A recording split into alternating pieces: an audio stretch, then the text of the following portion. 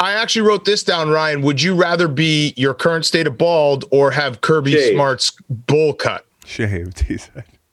Shaved. Okay. Your hair right now or Kirby Smart's bowl cut? Or Kirby Smart. Yeah, which one would you prefer? You have to keep the bowl cut.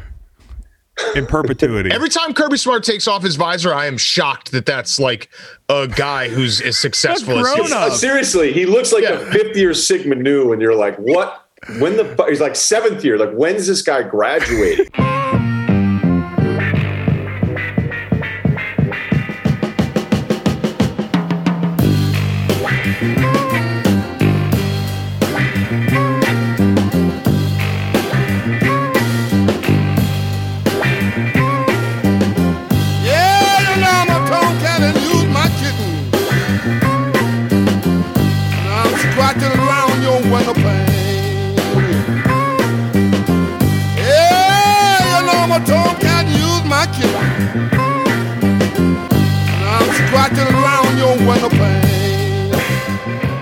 Happy Wednesday, everybody.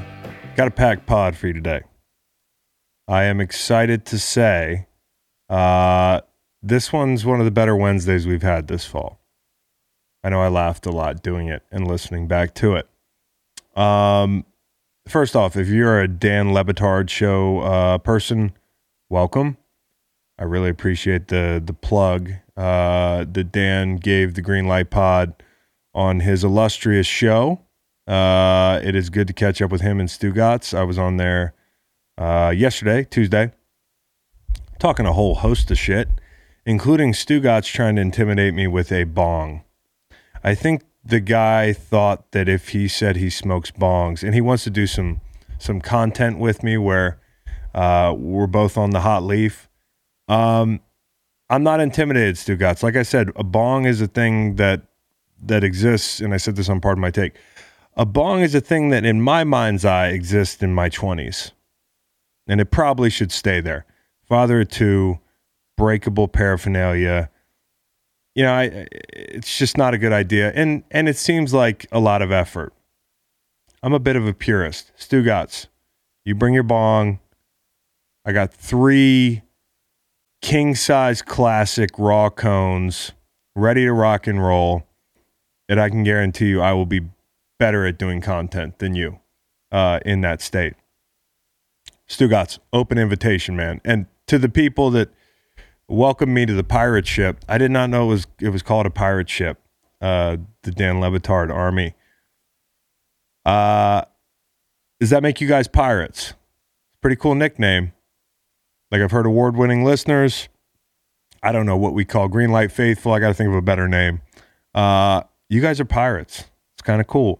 Just make sure, as I've said before on this podcast, your pirate ship can't be like the Tampa Bay Buccaneers Raymond James Stadium pirate ship, the over-dramatized skull and crossbones, gaudy pirate ship.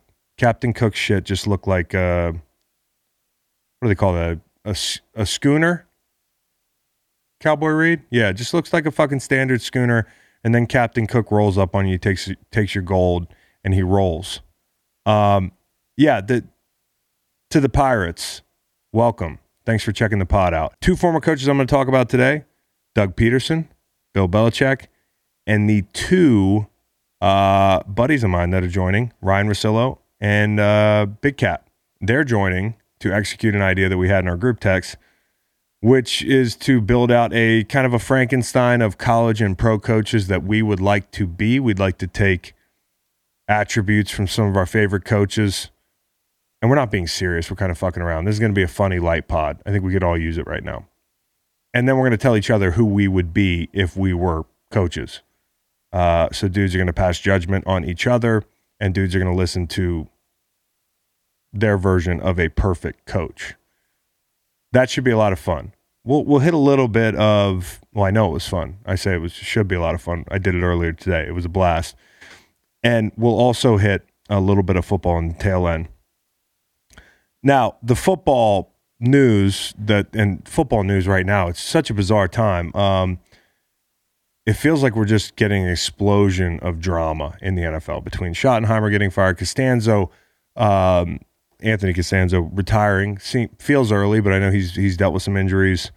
It's always a smart thing to do. Get out by 32. So much life left to live, buddy. Great career, too. Chuck Pagano retired. Chuck is a guy who has everybody's utmost respect. With or without beating cancer in 2011, I believe it was. Time flies. Everybody remembers that. But he's been a great coach for a long time. 60 years old. Congratulations on a great career. Gus Bradley got the DC job in Vegas. I love Gus Bradley, okay? Got to hang out with him one time, drink a beer with him, drink another beer with him. Then we drank another beer. I really enjoyed the guy, being around him, hearing him tell stories. I like what he's about. I've heard from other guys in the league what kind of guy he is. Obviously, he's got some Seattle ties. He's got the Jacksonville run there. And he's been in San Diego and LA. I think he's going to really help in Vegas. They get that defense figured out. They're a pretty good team, man. Pretty good team. They got a couple pieces there. Get my man Max Crosby some help, all right? And I'm just excited that they retain Rod Marinelli. That's a good move. So the Raiders continue to do some of the right things personnel-wise and in the offseason. You know, the big question is Gruden going to pick his game up, and can the defense improve incrementally every year? They got to take a big jump next year, and I think Gus Bradley could help. My big Rams take coming in this weekend. Speaking of teams out west, I mentioned Schottenheimer getting the axe in Seattle, and you kind of knew this might happen when Pete not backed the bus up over him, but nudged him with the bus and talked about, you know, a little befuddled at the way the offense trended throughout the year. You know, it's just out in that division. If you're not 5'10" and running some, I don't know, Shanahan might be the tallest. Kingsbury and Shanahan aren't 5'10". They just look 5'10".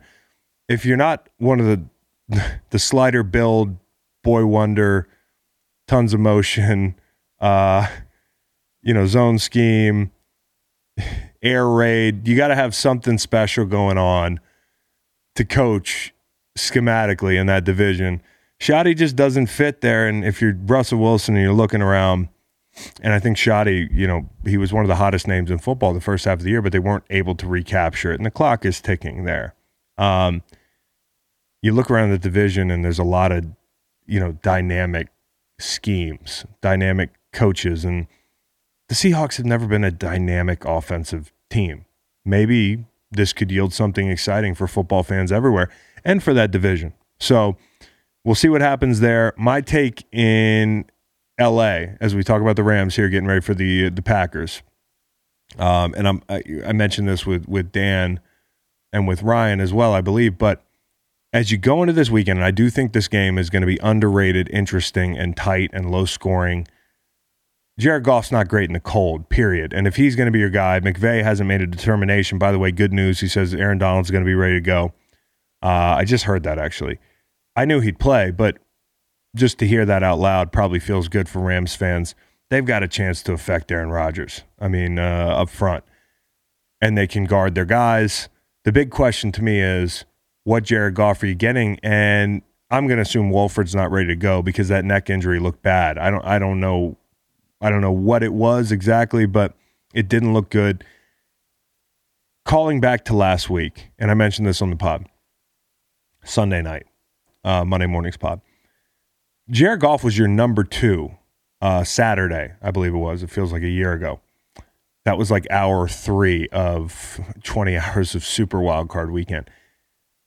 Jared Goff was your number 2 there.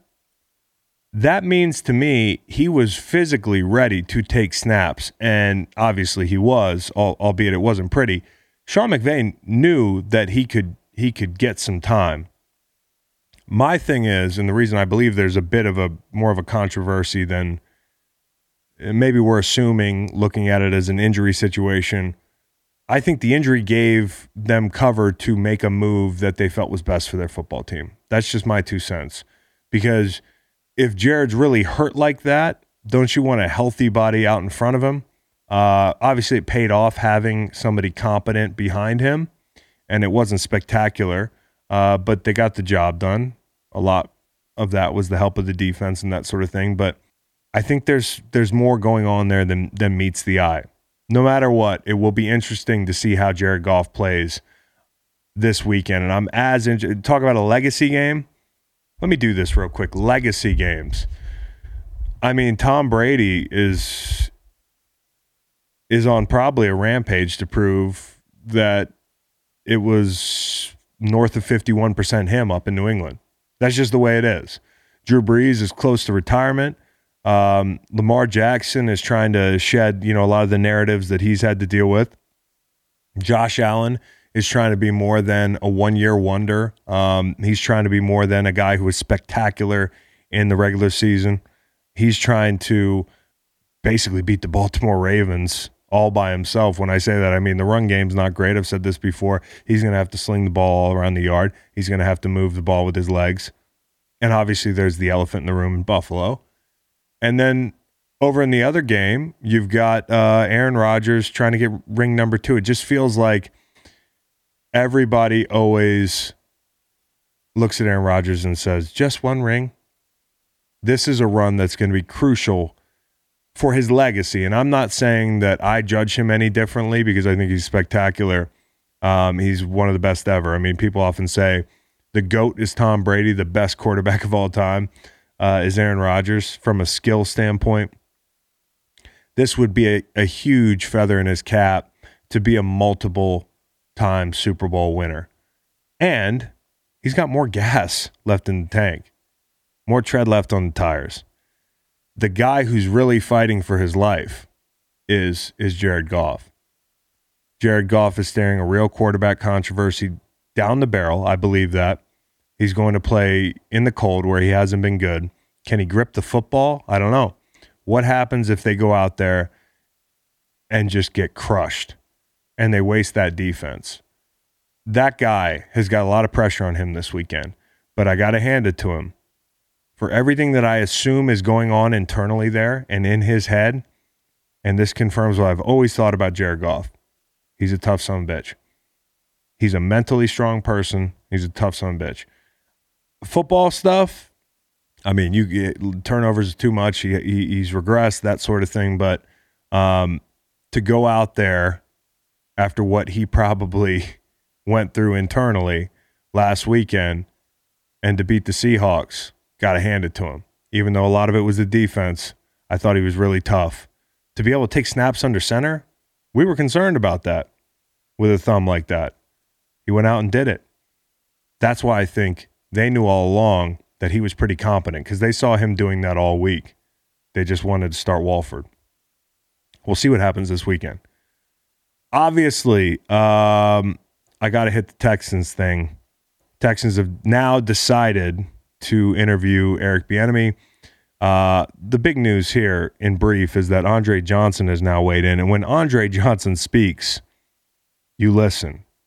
Straight from D-Hop's mouth. When Dre speaks, listen. That was the tweet. And I believe that. There are some people that when they talk, I take them at face value. They are truth tellers. Now, I had a good relationship with Jack Easterby, but that doesn't mean he's doing a good job down there in whatever capacity he's being used or employed. And Andre Johnson had this to say: if I'm Deshaun Watson, I'll stand my ground. The Texans organization is known for wasting players' careers. Since Jack Easterby has walked into the building, nothing good has happened for the organization. And for some reason, someone can't seem to see what's going on. Pathetic. Listen, dude, you don't hear Andre Johnson talk a lot. I barely heard him talk on the field. When you talk about a respect quotient, he goes about as high as anybody. And talk about J.J. Watt in Houston. Andre Johnson was J.J. Watt before J.J. Watt was J.J. Watt in the football city of Houston, and is revered by people that played with him and watched him play. So when he says something like this, you figure he knows some things. That's all I'm saying. And also, when Deshaun Watson speaks, if I'm the Texans, I'm listening. I want him at the table. I want him to feel involved. I not only want him to feel involved, I want him to be involved because I think he's earned the right to give his 2 cents. He's the most important person in the building, bar none. I don't think he's traded. I think if you trade him, you're batshit crazy. But if I'm Deshaun Watson and everything New England has been nothing but heartache, I'm not real crazy about a guy from New England staging another guy from New England coming down to replace a guy who was just in New England in a position of power. You're not replacing Bill O'Brien, but Bill O'Brien wore 2 hats, right? So from the start, Deshaun Watson, he sees the clock ticking. He sees what a wasted career it could be. I mean, like, these are decisions that can take half a decade off a player's career. So some people might say, just trust the organization. You got paid. This kid wants to win, dude. He wants to win. And I think he's earned the right to talk that way. And I think he's earned the right to put in his 2 cents. Why invest this much money into somebody if you don't fucking trust them? And that's a rhetorical question. You don't. But they did. They invested a lot of money in Deshaun Watson. They should invest a lot of money in Deshaun Watson.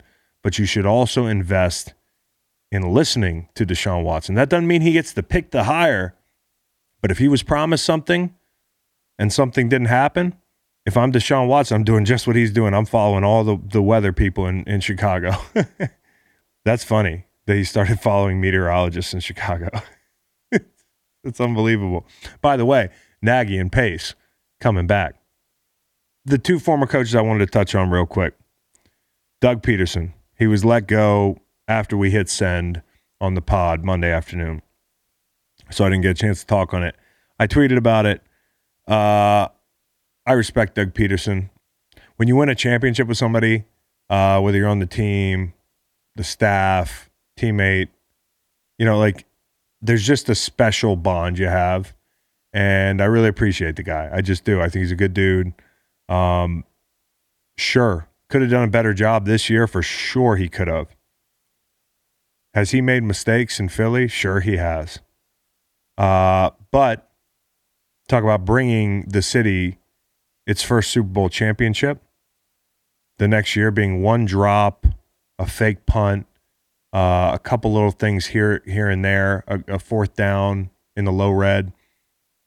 You take away any of those things, you're back in the NFC Championship with a backup quarterback consecutively. And the year after that, the team's not very good, and the team's pretty banged up. And him, Carson, they figured out a way to get to the postseason. From there, the concussion happened. I suspect they might win that game if Carson's healthy. But over a 3-year run, that's pretty good, considering the context. 2020, it fell apart. Now, I think the interesting thing is here, if you're hiring, you're looking at a coach who was at the very least extremely frustrated with the lack of autonomy he had, with the lack of control he had. And so I just mentioned that guy's track record. And on the first line, the top line, you don't need to read anything below it. First Super Bowl in Eagles history. And that guy within 4 years is concerned about not having enough control. So if I'm a coach and I'm interviewing for a few jobs and I'm looking at the Philly job and I want a little bit of a say in what kind of groceries are being bought before I cook dinner. I'm not saying I need to buy all the groceries, but if I'm the chef, I need some groceries. I need to put some things on the list. That's a little intimidating to walk into that situation. Add to that, that you're 60-something million over the cap, you and the Saints in a league of your own when it comes to that. The roster's aging, you've got a quarterback controversy, and the thing that I just mentioned, the disconnect between the front office and the head coach. And that happens. Somebody smart told me this. You look at a lot of really good teams in the NFL. GM, coach in lockstep. And I think that's what you have to find somehow, some way. And I think that might take Howie being more open to collaborate. That's just what I can see from hearing the leaks coming out and from putting 2 and 2 together. I talked about it after Tankgate, that's not Doug's fucking call, dude. It's been something that's been talked about for a while. In the Philly media, you kind of know the power dynamic in that building. if you think Doug made that decision, I still can't help you. And it's unfortunate that he had to sign off on that and then gets axed within a week. No matter what the motivation is, I don't care if the first meeting went terribly. If you made him do your bidding, which is fine, it's just unfortunate that the guy that has a statue outside the building within 4 years is gone. And I think when you win a championship, everybody's on this high. And this goes to show you how quickly things can unravel. And that's why you have to appreciate it when you're in it. And it is so rare. One of the things I learned when I went up to New England was just how rare it is to have that success. And just forget year after year, just being in it every 4 years, every 5 years. I mean, the Patriots, and this is what makes their success so amazing to me, is that their Super Bowl span so far apart, like their wins. If it's not for a few things here or there, a Malcolm Butler interception, we're talking like a generation between Super Bowls. But they were always in it. And in Philly, we were there, and I've said perfect storm before. That's not a slight on anybody in the building there now or that's been pulling the strings since we had that special group. And I'm not washing my hands of the decline. I was there in 2018. I was one of the leaders of that team, and we weren't as good. And we weren't ready to defend. We also weren't healthy.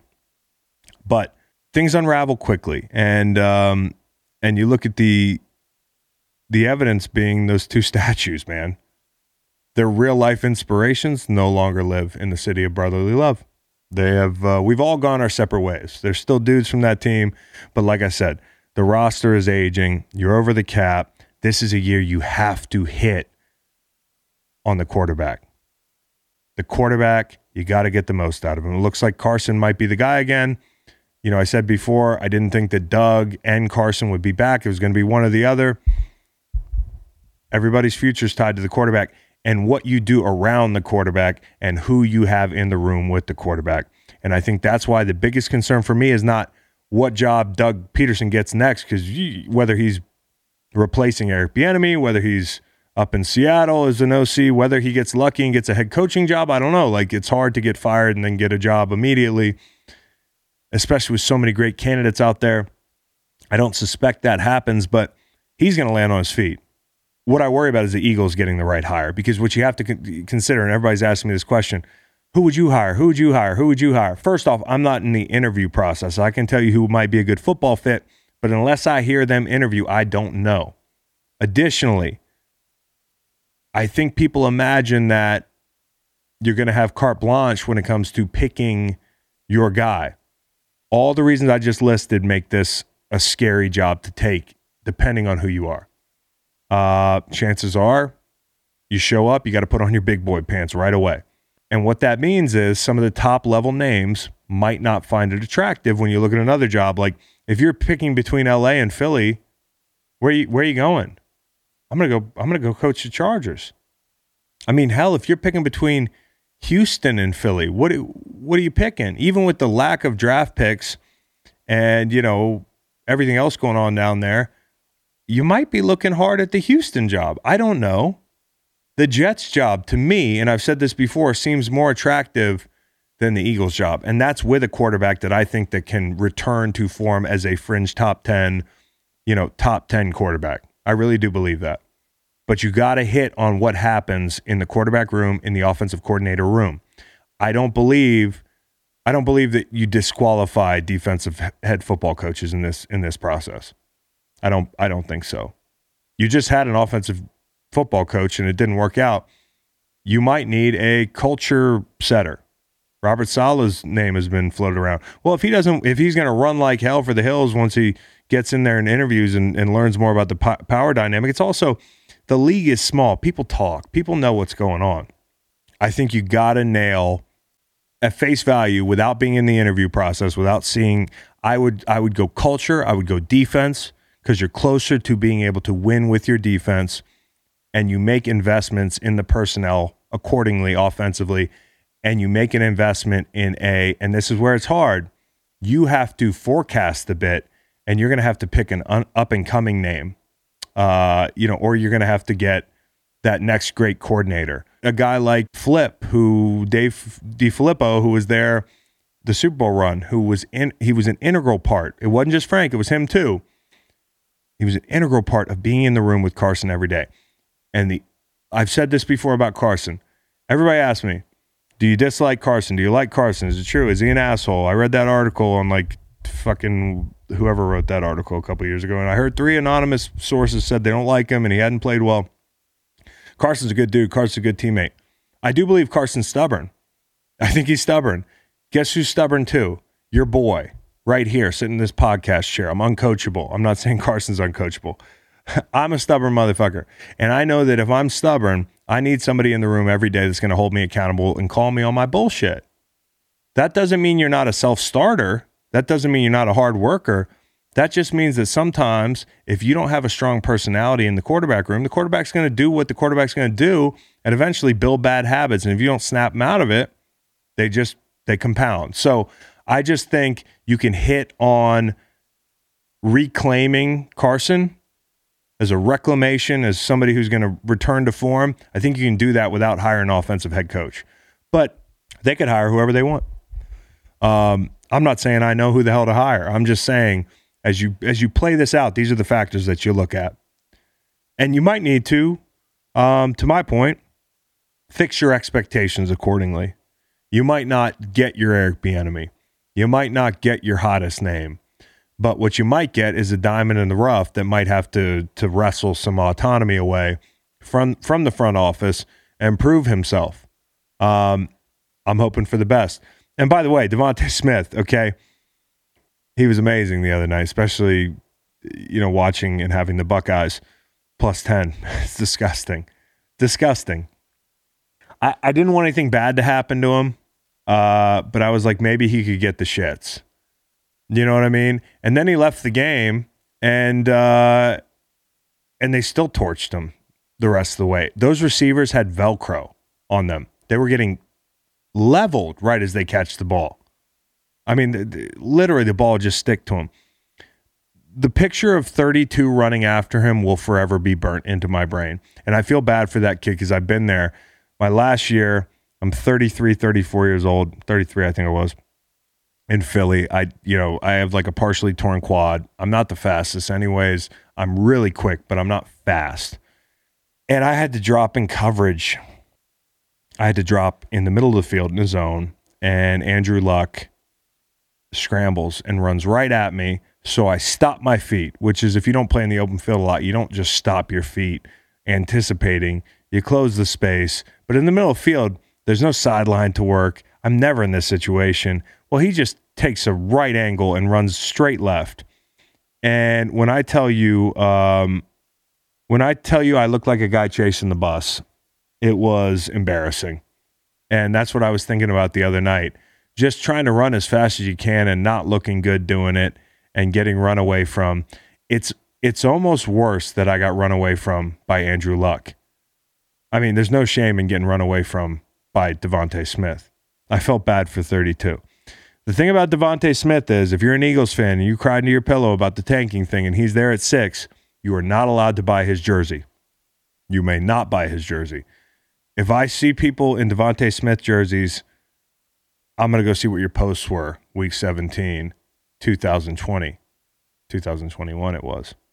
The Medal of Freedom, Bill Belichick. My other old head coach made some news today, and listen, I never want to act like I know the guy super well because I was there for a year. I never want to act like, because I'm one of the only people that might speak on it. I got uncomfortable today because I looked and I saw that they said Teddy Bruschi and Chris Long speak out on, what they think about Belichick turning down a Medal of Freedom. Because my name and Teddy's name in New England should never be in the same category, in the same sentence. But there's just we're two guys that I guess had something to say about it. I actually didn't have anything to say about it. I just posted a GIF or a GIF of Bill getting doused with Gatorade. And I thought that I couldn't get clickbaited or, anybody use it in an article because it was a fucking moving picture. But they found a way. Like they were literally like Chris Long speaks out on Bill Belichick, NESN, And then you click on it. It's a whole article about Bill, and it's like, look what Chris had to say. It's a fucking GIF. Okay, so there's no way around it. This is a topic that's kind of inflammatory. I have been doing this for 4 years. Okay, so I'm all out of dialogue on Trump. I've always thought he was dangerous. I try not to talk about him too much on this podcast. There was a long period of time there where, because of the White House stuff, I became like a poster child for, this is the most politically outspoken guy in the league. I am not an overly political person. Never have been. My entire life did not revolve around following elections. It didn't revolve around partisan politics.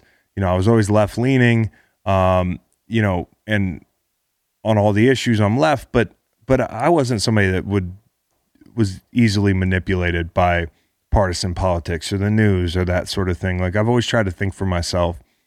And that included in 2016 when I was watching Trump on the debate stages with my wife and my little boy, and we were in Foxborough, and I had just gotten there, and I can remember the day that the thing came out about the letter, and Donald Trump read Bill's alleged letter out loud.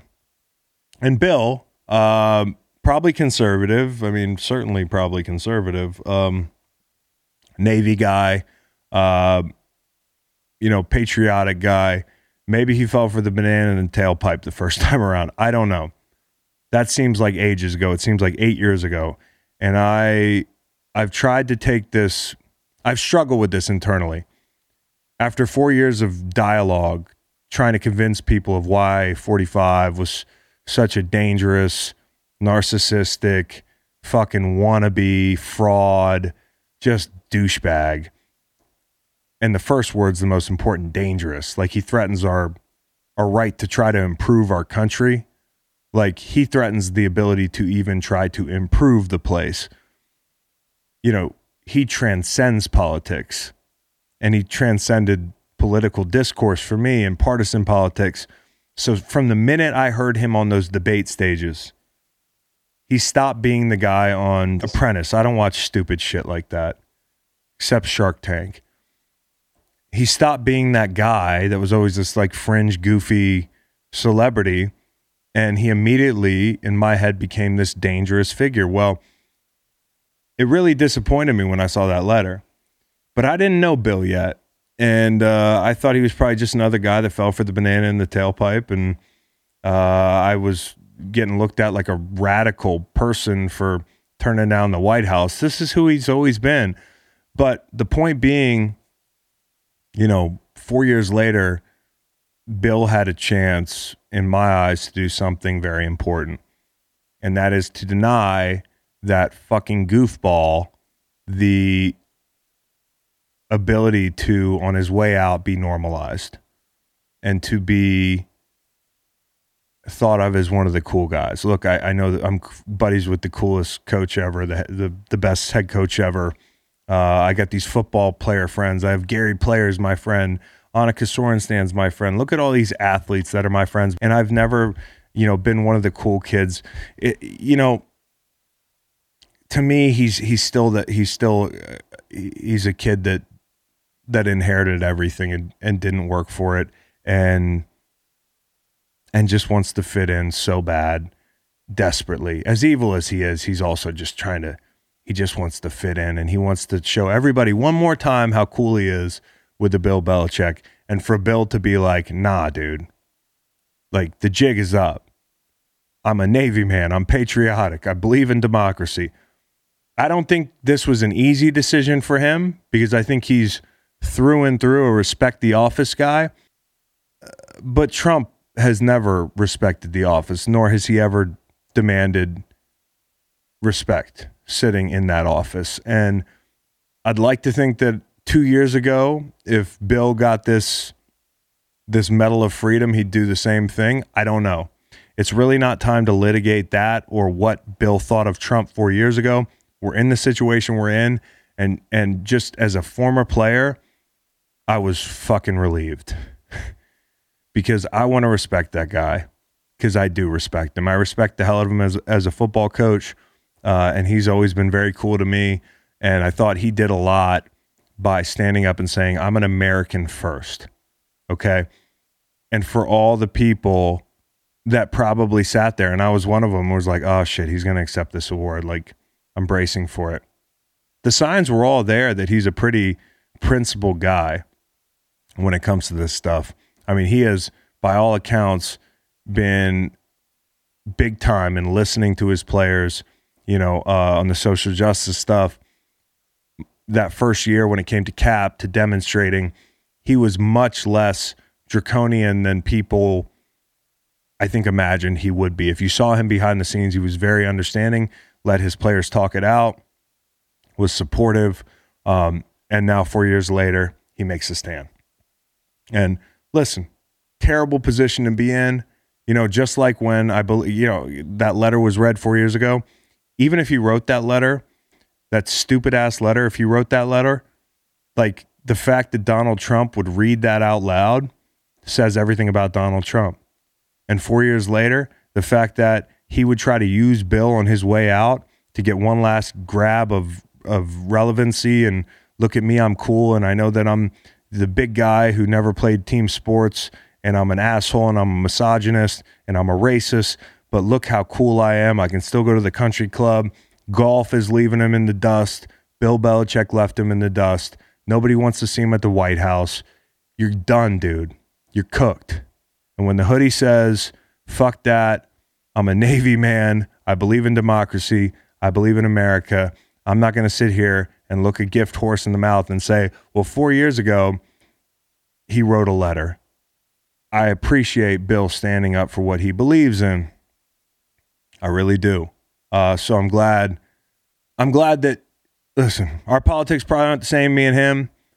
I'm sure we don't see eye to eye on everything, but I just felt like giving him a hug, and he probably wouldn't even want one. But when I read that he turned it down, I literally turned to my wife and I said, holy shit, he did it. And it's a silly thing to pump your fist about, but take any wins you can get right now, right? People coming out of the woodwork being like, yeah, me too. I'm on his side too. What are you going to do about it? It was really good that somebody I respected was able to resist the temptation to accept a prestigious award that was being wielded as a piece of social currency, really, for that guy. Sorry, bud. You're not cool anymore. Gotta go. So enough serious stuff. Let's get to Ryan and Big Cat and have some fun. We're gonna build our football coach Frankensteins, and tell each other what kind of coaches we would be. It's gonna be a lot of ball busting here. Y'all enjoy. While the holiday season may be over, the sports calendar is in full swing this week. From college to pro sports, there is no shortage of action, and there is no better place to get in on all of this action than with DraftKings Sportsbook, America's top-rated sportsbook app. If you haven't tried out DraftKings Sportsbook, what are you waiting for? Download the top-rated DraftKings Sportsbook app now and use promo code GREENLIGHT when you sign up to get 100-1 odds on any football game this weekend. That's code GREENLIGHT for new players to get a shot at $100 on any football action this weekend. For a limited time, only at DraftKings Sportsbook. Must be 21 or older in New Jersey, Indiana, or Pennsylvania only. Bonus comprised of first deposit bonus and first bet match, each up to $500. Deposit bonus requires 25 times playthrough. Restrictions apply. See DraftKings.com/sportsbook for details. Gambling problem? Call 1-800-GAMBLER. Or in Indiana, 1-800-9-WITH-IT.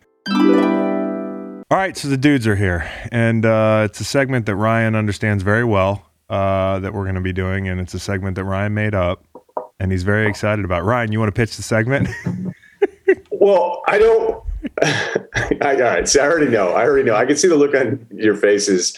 You knew it was bad when Chris was like, hey, there's one that I may do with you, but we may edit it out. That's how I went to bed. And then I got a homework assignment from Mr. Simmons, like at 11, going, hey, rank your 30 players in order. And I was like, Jesus Christ. But this segment's way better, Ryan. No, it isn't. But it's that I was like, kiss up. I'm like, okay, I have a lot going on here. The reason is that you've changed this so many times since its inception which is a lot like, I think we're doing Tenet now instead of this. So no, that would be a backwards segment. That would be a backwards segment. What we're doing is a Matrix segment where you switch dimensions.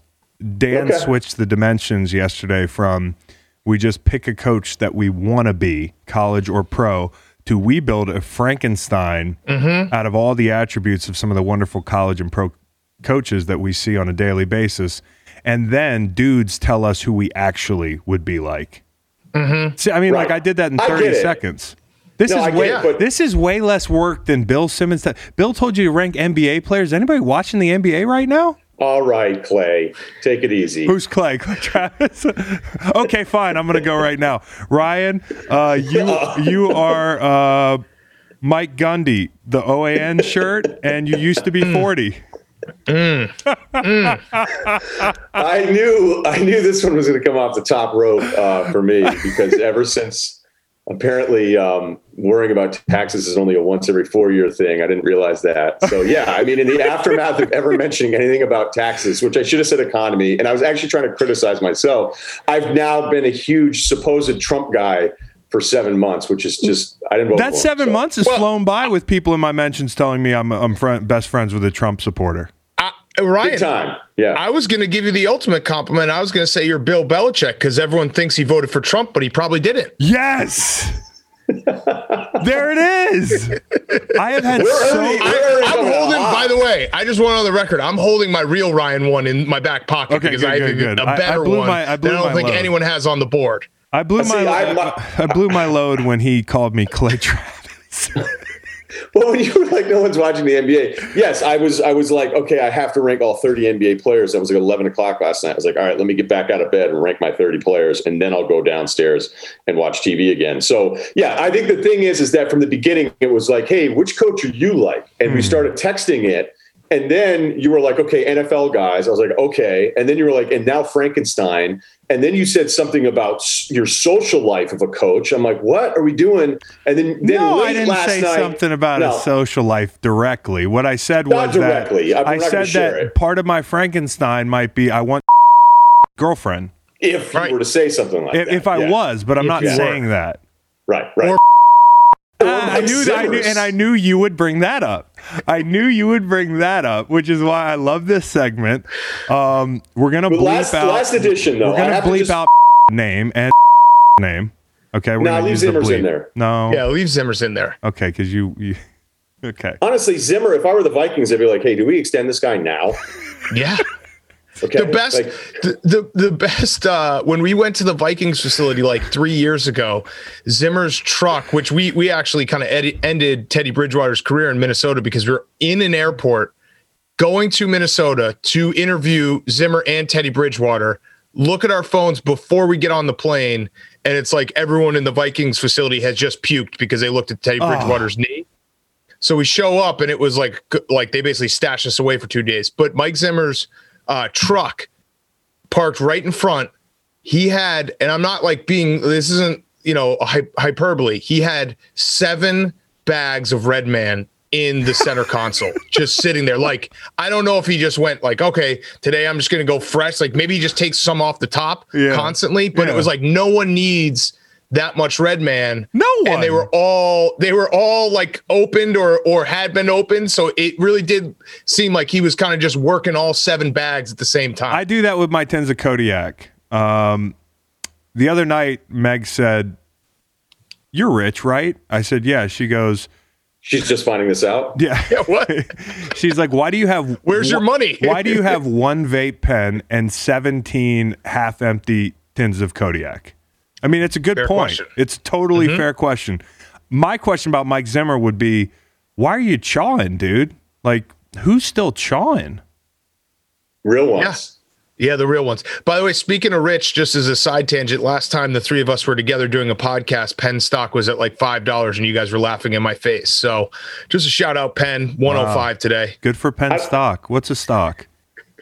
I don't remember ever laughing in your face about it. I don't even remember you telling me that. Where was that? New Orleans? Okay, but do you understand capital gains tax and short-term risks? Fuck no, dude. Tax guy Ryan in the building. I'm actually I'm paying myself in Bitcoin Russell Okung, that's impressive, but I'm paying myself in Bitcoin as the CEO of my own moderately successful podcast. Which Ryan, you should do life advice because it's fantastic on every episode of your podcast. You should do like the week of April 15th, just an entire episode of tax advice with Ryan Russillo. Oh, hope you guys know about wash sales. That'd be great. That'd be great. All right, so now do you think there'd be any chance that somebody be like, wait, what happened to the property taxes in Connecticut? Like, what? Oh, maybe he has a point. Nah, nobody would ever do that. So I expected Dabo and Gundy right off the jump, because the thing that sucks is you guys know the joke, but everybody listening to this would be like, man, he really is one of those dudes. I know. That's why I was like, we might have to delete it, because knowing you, and I'm just going to say this because you don't ever defend yourself on anything. And I hate, I feel like we're going to get quoted in some think tank here. Who cares? Think piece here. Who cares? Have you seen Penn stock? Have you seen it? So it's literally if you watch Dan's it, been here it's 5 minutes. It's my don't give a fuck meter as it goes up. It's like the don't give a fuck meter goes up. I just want to say this because it's like a Kilimanjaro portfolios. I basically Kilimanjaro. So I basically have been shouting at people on your behalf, Ryan, for the better part of, I don't know, since you stumbled into a hotel room, about the inaccuracies in the narratives and the things that have swirled around Ryan Russillo. First off, Hotel Key, or whatever it was, worked on the wrong door. Okay, let's get that straight. It worked. Yeah. What would you do? You'd stumble your drunk ass right in there and go to sleep, just like Ryan did. Right? You weren't bothering anybody. I actually stayed there the next night. They're like, oh, our bad. So that could happen to anybody. And then the thing over the summer, which was it was a bomb of a pod, but Ryan did not vote for Trump here, and he will not. And I'm not making light of what him and Bill did. He did not vote for Trump, guys. Before we start this coaching segment that Ryan made up, I just want everybody to know that. Yeah, I did though. Okay, Dan. I definitely don't need people telling me I can't go on your show anymore. Libcat. I appreciate you saying that. I just think for me to go back and forth with every single person, and I have some thoughts, and honestly, if there's anything that I've learned is that I actually was trying to criticize myself in that moment and make a point about Obama being a better leader. And it was like, wait, did anybody listen to that part? And I think the part that's really frustrating is like, if I go out and start screaming from the rooftops all these things about politics, it's like, oh, well, that's because you're this, and nobody's going to change your mind. So right. It is a really weird time that if you're not 100% aligned with someone, then they think that you're the enemy. And I've never, like, I could look at almost any topic, any discussion and go, okay, here's where I could argue for it. Here's where I could poke holes in it. And I'm not talking about an administration or anything like that. Like, literally, it's how I look at every single topic. So, I appreciate you saying it, but I don't want to derail. No. We're not derailing a really fun segment that you made up. Well, I had to get that. I have one last point on that, is that, and Ryan and I have talked about it at length. You have to realize at some point you just can't win online. And once you kind of let yourself go with that, like, there's nothing you're arguing with people on Twitter. It's a waste of time. KD actually has it right with the burner accounts, but he does. The only arguments I'll do on Twitter are like why Texas A&M didn't deserve the 4th spot. Like, those arguments I'm in for all day. Real arguments, like you aren't going to go on Twitter. No one's logging onto Twitter at 9 a.m. and being like, today I'm going to change some people's minds. So I guess the question then is, Dan, as you're building out your coach, your Frankenstein, is he a patriotic guy? What's he like? Do you want me to just hop in? I have 10. I have 10, and Ryan's okay. like, Why don't you start, Chris? 10. Yeah. Let Chris go. Okay, you start, Chris. Okay, I got him written down here in my little ledger. I want Gruden's deal. Oh, that's good. And I can't wait for the graphic when they put the little pointer to like his pocket. Gruden's deal. You should wait. Let's comment on each of these. Yeah, so you should want Gruden's deal as well as his on-field results, because that's kind of his deal is even better knowing how bad of a coach he's been the last 6-7 years. And I don't think he's as bad as people make him out to be. I think he's an easy target because of the deal and because of the whole, he won a Super Bowl 20 years ago. Is he overrated? Is he underrated? Like, I don't care how somebody's rated. I think him and Mayock have done. Mayock especially, he's done a good job there. But Gruden, I mean, I want his deal. MC Hammer, dude, you absolutely cannot touch this. You cannot get me off the field. You can't fire me. I'm untouchable. I want Doc Holliday's name. the Marshall coach. I get his name. Yeah, it's a good name. I want to sound like Coach O. Sorry, Dan, I took that from you. So that's fine. I actually didn't have Coach O on there. I mean, we'll probably have some overlap, but that one is not one. I want to eat grass like Les Miles. If you can't, why? Kansas is turf. Yeah, but I'm going to be coaching road games for sure. I'm coaching natural grass, and I want to eat it. I want to eat it. That's going to be the first thing he does. You're going to get the boosters on board. All fours. I'm going to have grass stains on my khakis all game long because I was munching grass. Okay, and I want Tony Sperano's sunglasses. R.I.P. R.I.P.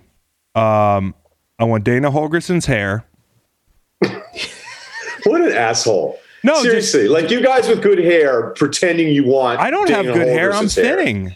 Yeah, but I mean, it's still not terrible. I actually wrote this down, Ryan. Would you rather be your current state of bald or have Kirby Smart's bowl cut? Shaved, he said. Shaved. Okay. Your hair right now or Kirby Smart's bowl cut? Or Kirby Smart. Yeah, which one would you prefer? You have to keep the bowl cut. In perpetuity. Every time Kirby Smart takes off his visor, I am shocked that that's like a guy who's as successful as he is. Seriously, he looks like a fifth year Sigma Nu, and you're like, what? He's like seventh year. Like, when's this guy graduating? And you're like, the vibe around the house would be totally different if a 30-year-old didn't live here. I would take Kirby Smart because I think there's a lot of things. Yeah, I think there's a lot of things you could do with that. No, you have to keep it as it is. You have to keep as it. But I'm talking combing it like that little that Bama Bangs thing. That has the longevity of like uranium. Okay, but the half-life of that. It hasn't gone out of style in 20 years down there. Those guys are rocking that thing forever. You know what is out of style though? Dudes who are jacked with that haircut. So you can't continue to do what you do in your basement gym if you have that haircut. It's not going to work together. I don't know. I've seen some guys on Instagram. Hey, by the way, is there a different Instagram that when you sign up for, they give you a trip to Dubai? No, I don't know. I haven't been to Dubai, so I just I'd love to go to Dubai though. I the Instagram when it shows like your curated what you like to look at, it's. Oh, I don't look at that. I'm like Jake Tapper. I don't look at that stuff. I'm an adult. Yeah, that was 9 years ago, though. We were being hard on Jake here. I saw that in the group text, and I was like, Jesus Christ, Ryan. I never notice who's following me, who's not. Like, literally, like to your point, to Jake's point, it is asinine. But I think people can change, Rye. I use that curated, like, here's the content you'd be most interested in, as kind of wow, you're a shitty person, because I'll look at it every couple of weeks and it's basically just like the biggest hamburger ever made and then huge tits. And that's it. It's just food porn and real porn. It's like, whoa, dude. Like, I don't know, maybe find God. I don't know what's going on. I like mine. Mine is like breaks down on gender and it's like 98% men. It's just dude stuff. Yeah. What would you rather have somebody see? Your Google search or your Instagram tailored? What is it called? It's like the curated content. I don't know. Every time I log on to Instagram, suggested. If you swipe right, it's just I'll look it up. Well, the problem is if you look at like one thing, like I looked at a video of some guys busted up teeth. And then I went, and then next thing I know, it was like, this guy loves busted up teeth videos. I'm like, no, I didn't. I looked at one, and now, like, I was on a big cops versus bikes thread guy. Yeah. Like, I was constantly into watching police chases with motorcycles. Yeah. And I got to understand, like, that lifestyle. I've never been in a motorcycle gang. I've thought about it. I'm not there yet. Everybody just not comfortable. Has. Right. But a lot of times I watch those videos, and I'm just like, it looks like the biker's wrong a lot. So I don't know if I want to join that crew. Okay, so I'm gonna disagree with Ryan there, or at least go the opposite way. Like, I do in fact look at mostly boobs and food porn, so that does make sense. The curated, suggested tab. Yeah, you just like start volume scrolling through Bible verses to fix your suggested. Search. Exactly, smart. To get back to my coach, I want Holgerson's hair, and I want it just as it is, like cascading down my neck with no water source at the top. That's what I really respect about his mullet, is that there is no pool at the top. It's just a waterfall. I want him. I want Jim Tom Sula's press conferences. I want Jim Tom Sula's press conferences. That's how I'm going to talk to the media. I want Larry Fedora's commitment to the game of football. Do you remember when he said that if football changes too much and we do targeting and that sort of thing, the country's going under? Yes. Yeah. Yeah, I liked it a lot. He liked it a lot. I bet you did. Larry Fedora also, I got to try to find his clip, but he had a quote once where he like he said he memory holed a loss, and they were like, "What do you mean by that?" He's like, I don't even know what you're talking about, that loss. Like, he just was like, I've completely erased it from memory. Good for him. And he said it out loud. He's like, I'm going to memory hold this bad boy. You know what? Normally, though, this is what I always loved about Fedora is that if you were to just describe this guy, you would go, oh, that guy, like, you don't want to be around him. Like, you wouldn't want to play for him.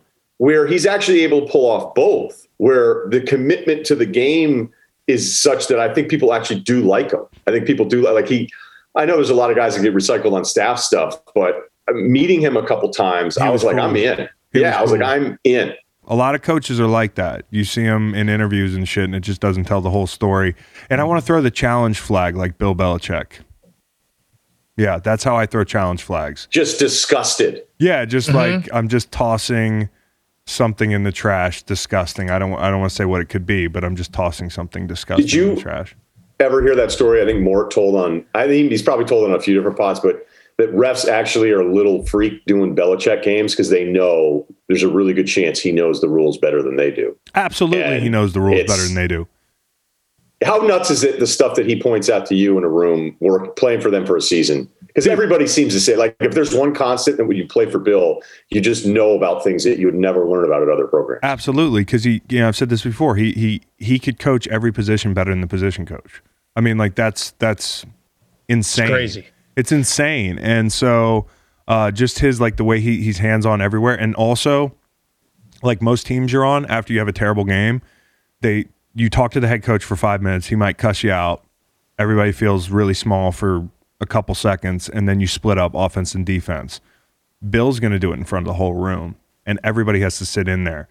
And everybody sits in there for like 2 hours. You watch the whole tape. So I know who's shitty on offense, and if I played bad, Tom Brady knows I played bad, and, you know, all those guys and so on and so forth. So I think, like, his knowledge, but also that kind of comprehensive understanding of the game. So I would love to have all that, but I'm being realistic about my Frankenstein. It's like Lord of the Flies. He gets everyone going at each other. Here's a Larry Fedora quote. I went and looked it up because it is fantastic. Ultimate football guy. So they went back to East Carolina. They had lost 70-41. They went back a few years later, and a reporter asked, what do you remember from it? And he said, I don't remember a thing about it. And I said, seriously, how could you forget this? And he said, I'm serious. And the reporter said, I don't believe you. And Fedora said, that's okay. And then after the game, the reporter said, is that like selective memory? Like you just want to forget the bad and just move on? What is that? And Fedora said, selective memory. That's probably a pretty good way to put it. I remember what I want to remember, you know, and block out the things that I want to block out. So he memory hold it. So maybe it's Larry Fedora's memory. Can I do that to my bookie? Yeah, that's a great quote, though, to be like, hey, remember last time here? Like, no, I don't. Are you kidding? No, I do not. Stop asking me that. I don't remember it. I love it. I love it. I knew he's on this list for a reason. I forgot about that. Hey, you know, don't mention things like Lord of the Flies. A book Ryan might have read would be 1984. George Orwell. You know? Can't use a hashtag. And by the way, that's like Fedora just wrote Eternal Sunshine of the Spotless Mind for football coaches, like the sequel. It's a great movie, too. Yeah. Is it not? It would be, it's great. Great concept. Jim Carrey was on fire circa 2000. Yeah. Truman Show. Liar. Yeah. Liar, Liar. I'm kind of boxing myself in. What year did Liar, Liar come out? Late 90s, I think. Yeah, I'm kind of boxing myself in here from earlier comments, but I just remember the woman who was on the stand in that movie and like a 12-year-old me being like, damn. Yeah, 97. Good call, Chris. There it is. Was it 97? Was she the blonde with the short hair? Why do I remember I think she was brunette. Okay, never mind. I'm thinking of another movie. You know what I'm thinking about? I'm thinking about Happy Gilmore. Oh, I saw that ice skating scene the other night. The blonde girl that works for the tour. Happy Gilmore? Happy Gilmore. Don't do this. Don't. Well, the girl in Happy Gilmore, she was the one that when I was in the 90s, I was like, I feel weird about this scene. Are you guys talking about Jennifer Tilly? I don't know. Is that her name? She became like a poker player. You should do that as a bit, Ryan, on rewatchables, where you just essentially are like any popular movie. You're like, what's that? Forrest Gump? Never heard of it. Missed it. Julie Bowen, she was fine in the 90s. You know who I like? If now that I've wrapped up my Frankenstein, in actuality, I want to be a real life Lane Kiffin, Brian Flores hybrid, which I think is Dan Campbell. I had Dan Campbell written down. I love Dan Campbell, bro. For his power stance. Ryan goes, God what? damn it. The power stance? The power stance. No, I have Dan Campbell's stance. Yeah. That was one of my I mean, it's an all-time photo. unbelievable. Yeah. It is And he played Metallica in practice and made everyone wear all black. That's how you change the culture. That's how you win a game as an interim head coach. It doesn't work for more than 2 weeks, but that's how you get that bounce back, the dead cat bounce. What do you guys think? Where are you guys projecting me as a coach? And then we'll move on to Ryan. I like it. Now, you were nice to I did this a little differently because I kind of picked coaches that I like, not what I want to be, what I think I am, and grabbed things from each coach. But I like your coach. Your coach is a winner. My coach looks like a Madden creative player. Like, like all the arm accessories and the visor. But if you did that for a coach, think about a guy on all fours eating grass with sunglasses on and Dana Holgerson's hair. No visor. It sounds and technically dead because Tony Sperano is dead. Yeah, that's a downer. Okay. So your coach is dead. You kind of sound like a bad guy in a Seagal movie. Really? Yeah, now that I looked at the entire list. Did I say I was wearing a suit with no tie?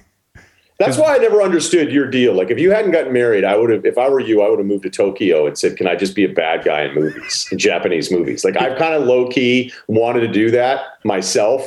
Where I'm like, how many? But I'm just not big enough, And you're big enough. You have the frame. You have the lineage. You could just say, "Hey, have you guys? Yeah, have you seen my dad's movies? Have you seen my dad's movies? Yeah, because I have seen some of them. Yeah, Broken Arrow. Hey, by the way, I've said this. I've said this about your dad. I mean, Travolta just absolutely Russell Westbrooked him in that Broken Arrow scene. Like, he would not pass the ball. It just, like how he's sitting there and how he wants to kind of feel that scene. And Travolta just boxes him out the whole time. Like, these rebounds are mine. Yeah. And I think that derailed Howie's acting career. You're right but I think if I'm you, if you ever get divorced, I would like one-way plane to Tokyo, be like, I'm here, tight black suit. Who's I think to say Meg's not on board with that right now, dude? I don't think she would sign off on that. I think she would. I think she absolutely would. I love that look, Ryan. And it's this weird Venn diagram. It's the bad guy in those films you're talking about. And they also are European soccer coaches. If you look at European soccer coaches, you're always like, that guy, he should be like, he should be putting a bomb in an elementary school in a James Bond movie. He should be the guy in Die Hard 3. With Samuel L. Jackson. Yeah, the guy with Hans' brother, right? The guy who pushed all those big Unimogs through the city, and everybody was like, "What the fuck is going on?" Like, that guy for sure is coaching in Europe. Also, I just feel like Italian soccer coach, slick back, black hair. For sure, Ryan, you're onto something, dude. I just think that'd be an incredible 2-year run. And I'm not even talking divorce, so I shouldn't have said that. But I just mean, like, it would be, hey, I don't know. Be awkward. Do you have enough bigger white guys in these Japanese movies? Because I'm available, and I'm available to do this 2 years. I know I'm going to lose. You know what I mean? Yeah, and so I'm okay with losing. I'm okay with losing. You know who Kyle, I say this all the time. Kyle is a dead ringer for the guy that Indiana Jones backed into the propeller. Kyle, except bigger. Yeah, much bigger. Although that guy used to play football, evidently. Kyle has a tailor-made wrestling and stunt, cameo career lined up. Him and Lane Johnson, it's like they could walk right into the ring if they so choose. Ryan, do you want to go now? Are we done with Chris? I think we should be time-wise, but I feel like we need to allow more time to kind of dissect some of the stuff in the future. Go ahead. Right? I got no... Listen, this is all right, no, maybe we should do it this way. Should Dan and I now offer up our Chris one so we keep it all self-contained? And then we go Sure. All right, so go ahead. Big Cat, we'll edit this tight. All right, yeah, Chris is Terry Bowden. Ooh, Terry Bowden. I need to Wikipedia his personal life. Living off his dad's legacy. Here we go. Fucking fail son through and through. That's great. Terry Bowden failing keeps upward. getting jobs. Keeps getting jobs. You know Terry Bowden, when he took over Auburn, he actually went like 11-0, and they had sanctions. They had a television sanction that they couldn't play the games on TV. And then he went to like North Alabama and Akron. He's been everywhere. He's coaching again. He's got another job. I think he's Louisiana Monroe's coach. It's actually you're insane. Terry Bowden. Thank you. It's actually insane. I kind of like this guy from looking at him. I really like this guy from looking at him. Look at this picture. How short is he? I was going to say that I want Brian Kelly's height, because if you're a player, there's nothing more endearing than a short coach. Yeah. So explain that. Like is it just a alpha thing? Is it like I'm not worried about this coach. He's kind of more the brains. He's not going to like Dan Campbell. Yeah, or he's Mike lovable. Vrabel me. You know, he can crack down, but he's also short. And I said Brian Kelly. I could have picked Nick Saban. By the way, I want Nick Saban's acting. I want Nick Saban's acting chops. I want to be in Aflac commercials, and I want to look like I don't even want to be there. Yeah, I think there's a disconnect. Well, I think the shorter guys, it's like I have a friend who's and Dan actually met him sort of in Colorado, but he's short. The sort of is I was really high. Yeah, he forgot that he met us. And he was just wandering Coors Field, but it was actually pretty incredible. This is my friend Mark, and he's really, really abrasive, and he's kind of tough to deal with. So the first few minutes, if you don't know him, you're like, I would kick this guy's ass. But I always say, like, if you were 6'1", you would have gotten beat up your whole life. And so I think you're onto something there with shorter football coaches, where when they try to get tough with you guys, you're like, whatever, he's 5'9". Right. Like if he were 6'1", you would take it differently. By the way, the other thing about Bowden is he was the guy that Dabo replaced when everybody was like, okay, so who's going to get this job for real after we let Dabo play pretend coach? Like the Dabo stuff back when he replaced Bowden was hilarious, because no one took it seriously. And here they are, this amazing program. Dude, so, this guy is old as he's really old. Terry Bowden? Yeah. Golly, I mean, Bobby's like 90. Yeah, that just goes to show you how old Bobby is. That was a good one, Dan. What do you got, Ryan, for me? I was going to say Scott Frost looks. Scott Frost looks. But as this pod is evidence, once it went from who were you like in college to no Frankenstein to no NFL. That's Dan's fault, let's include coordinators. I thought it was a little bit not so much Les Miles eating the grass, Les Miles game planning, where the rest of the staff is like, what the fuck are we doing again? I love it. So you're like, I love them, but the guys are like, hey, what? Galaxy brain here. On Wednesday, guys, it's just there was first a lot of 15. play action. It's just first 15. Let's call Ryan, the play. Chris texted me at 10 this morning and was like, hey, do you think Ryan understands this? I assume you got the same text being like, hey, do you think Dan understands this? No, not at all, because I know you understand it, because you made it up. You literally told us to do the Frankenstein, but Ryan was like, I just don't get this. No, it was more me fucking with the thread, because I would be like, I don't get this, because it kept changing every day. So that's why the Les Miles thing. I think that's fair. I was able to understand. I'm a terrible texter, because I misspell things and I text in volume. I text like I'm that guy that goes text, and I know it annoys you guys. Ryan, you're a very grumpy texter. Yeah, that's fine. I read everything in grumpy font that Ryan types in the text. Like I'm like, wait, like Ryan will be excited about something. I'm like, he's obviously being sarcastic. He's not happy about this. So I did not text Dan that, because I was sure you didn't get it. Ryan, who am I? Okay, I just keep coming back to Kyle Whittingham. I don't know what it is. I think it's the physical part. I think it's the respect.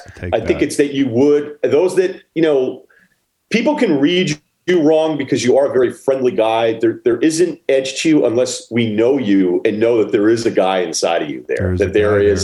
There's a guy in there that smashes his head into other 300-pound men for a living and liked it a lot. Even when you didn't like it, you actually liked it. And I think you downplay that part of you. So I think there's a Whittingham / Muschamp. I'll leave out the part where when you get the job, it doesn't seem to work out, because that's not the case. I think there's a Muschamp thing when you're around him for 5 minutes. You're like, I want to be with that guy. So that's kind of how I look at you. You like Muschamp a lot?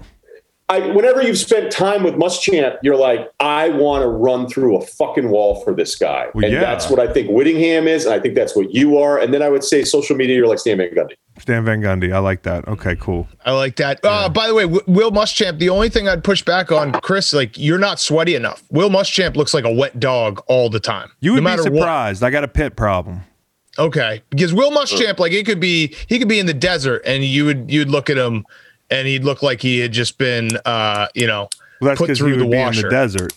No, he looks like he's always coming inside from a hurricane. Okay, that works better. If you're in the desert, I mean, we're all sweating. Yeah, that's true. I was talking about the dry heat. I don't know if you know that. It's not the heat. It's the humidity. It's not the heat. It's the humidity. According to every white guy our age ever and above.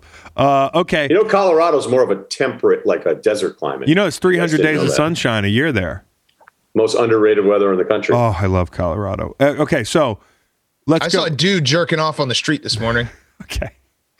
In New York. Oh, dude, God. Yeah, all the time. Just jacking off. Yeah. I gave him his space. I wasn't going to bother him. He definitely needed space. Although 16th Street in Denver, that might be every other CVS. So, Ryan, you want to do your Frankenstein? I can't wait to see how you interpreted this segment. Okay. I mean, the Saban thing's such a layup that I don't, single-minded, focus, task-oriented, almost obsessively motivated leader of men. At first, you're like, what's this guy's deal? So I have a little / Tom Allen in there from Indiana, where if you, in the beginning for me, it's like, what's this fucking guy's deal? Oh, I like him. Too intense. Like, but then when you're around him, you're like, oh, okay. Mm-hmm. I get it. Tom Allen, by the way, for you, like constantly getting injured. That's another good one. Yeah. Perfect. He gets injured in celebrations like every day. He shows up with a black eye or some kind of like elbow injury. Yeah, that's perfect. Hey, actually. You said Lane Kiffin or Nick Saban. Two goats. They just got them mixed up. You said Nick Saban. Have you ever seen his background on Zooms when he was on like the MegaCast and he was in like a kitchenette? Guy's the richest guy in Alabama, and he's got like a fucking like one of those electric stoves, like not the new cool ones. You guys both have really Spartan backgrounds in your Zoom setups. If anybody hasn't noticed. Task. Yeah, no, that's me. I mean, I'm just all task. I'm not here for the decorations. He takes pickup basketball really seriously. Yeah. Like after a while, those Tuscaloosa games are legendary. He wants to be a basketball GM. I've always wanted that when I was younger, where he picks the sides in the pickup games. And then he said, what's up with the math? He's like, why is it ones and twos? It shouldn't be ones and twos in pickup. It should be worth twice as much. It's ones and 1.5s in their pickup games. So I think that part's great. I think I'd like to be a little bit like Vrabel, but I think we all know that I'm just not there. I'm not tough enough, which is I don't know if you got the pecs he's got. You see him doing push-ups? No, it's not. And then I would also go, Dan Campbell's stance is out. I don't really have the cardio stuff that Coach O has. I would end it with Chip Kelly's personality, because I think that that's fair. There's times with Chip where you want to check in and you're like, hey, what's up? And you're like, what? Why are you texting me? And so I think there's New England personality there with Chip, where, I'd once heard Chip described it, his favorite word was no. And so I was like, that rings true. Hey, that might be, how people have, and I hate these, the sayings on the wall, like, and they're all, the sayings and shit, the mantras, man sharpens man. They're such bullshit. You didn't play harder when you saw that? Yours would just be no. Like, it would just be no. It's like, I don't know what Dan's would be, but it would be no. I want to circle back to something you talked about, backgrounds. We were talking about backgrounds. How are you guys not giving me more shit about the Saban thing? Or are you just waiting? No, never mind. The Gundy thing was my barb. I don't really, Ryan, secretly, I actually like you a lot, dude. So I like, what do you think about people in their books and their backgrounds? Like, how meticulously they choose their books before they go on their ESPN spot. Like, oh, let me put this book here. Like, I definitely read this book. Oh, I love this album. Now, I have albums back here, but I assure you I've listened to them all. Yeah, the backgrounds are always funny because it does feel like they want everyone to point it out. Be like, oh, look at that. Look at that. Do you guys have Infinite Jest? Have you read Infinite Jest? I have not. No, that's a big one. That's a big because I contended this like 3 weeks ago that Infinite Jest is the greatest fraud book of all time. If you want to have a background where everyone's like, oh, this guy reads, it's Infinite Jest. It's got to be the highest purchased, not read book of all time. So it's the biggest fraud in the history of books. Yeah, because you're just buying it so everyone would be like, I actually think that if someone walked in your house and you had Infinite Jest, they wouldn't even be like, oh, what's your favorite part? So They'd be like, oh, Infinite Jest, I have that too. Okay. Do you have any Emmys back there, Big Cat? Oh my God, can we? Yeah. How about the fucking like sports, the local sports Emmys or the Webbies or whatever award? Just throw it up there. What's that? Oh, Super Bowl. Well, the Super Bowl trophies, I think you can keep those up, Chris. Any Nickelodeon valuable players back there? Oh, yeah, no. That's what I thought. Hey, he is a Nickelodeon valuable player for me because, as you guys know, I needed that 99-yarder to finish the game. How about your boys in Chicago that probably didn't buy up and buy any points, that thought they salvaged something out of that day, and you didn't kick the extra point? And the rule, yeah. That rule's got to get changed for gambling purposes. I agree. Rye, you continue with your Frankenstein. Sorry. No, that's pretty much it. I mean, I'd like to have the decorating skills of Cliff Kingsbury, but you would dress like I said this last night. If it weren't for the fact that you definitely want people to see the guns, I see you as, and maybe you could do this, and I don't know if a Jack guy can pull off Kyle Shanahan's outfit, but you're definitely like a Manhattan Beach bro dressing coach. You're cool. You got Lululemon. Your team gets sponsored by Lululemon. You've got all the joggers. Like, standard issue is not khakis, it's joggers with your staff. I got to tell you, I'm probably dressing more like Belichick this year than anybody. Really? Yeah. I mean, I've worn pants this year less than 5 times. You're dressing for the dog park without a dog. Yeah. The Manhattan Beach gear here, like the dress up Manhattan Beach, which is nice vest, skinny joggers, that kind of thing. Like, I'm not afraid of it, but it's not everyday issue over here. Yeah, so people that are not from Manhattan Beach, when you come into town, everybody's like, look how that guy dresses, but you're like minor league Manhattan Beach. Yeah, minor league. The women here, it's very much like, okay, here are your yoga pants, here's a stroller, here's a trucker hat, here's the ironic t-shirt, and then there's just like 7 deep. So, it's not, when guys get out here, they're like, man, it must be crazy. They're like, yeah, it's a little bit older. So I don't want to get into how expensive real estate is, because we know that doesn't do any good. It hit me last night that you are a more jacked, better looking Fleck. Oh. Motor the same. Same motor. Same kind of hard work, work ethic. Same. They both are big fitness guys. PJ likes to sprint out onto the field to take care of his players. I did sprints yesterday. Yep. It was terrible. Yeah, people don't realize that Ryan, every single morning, he texts Chris and I a motivational saying. Yes, just get us going on the day. Mm-hmm. So you're that type of guy. Ryan, I had my coach for you. And I might have to do a refresher course for some of the younger listeners, but you're Mike Price.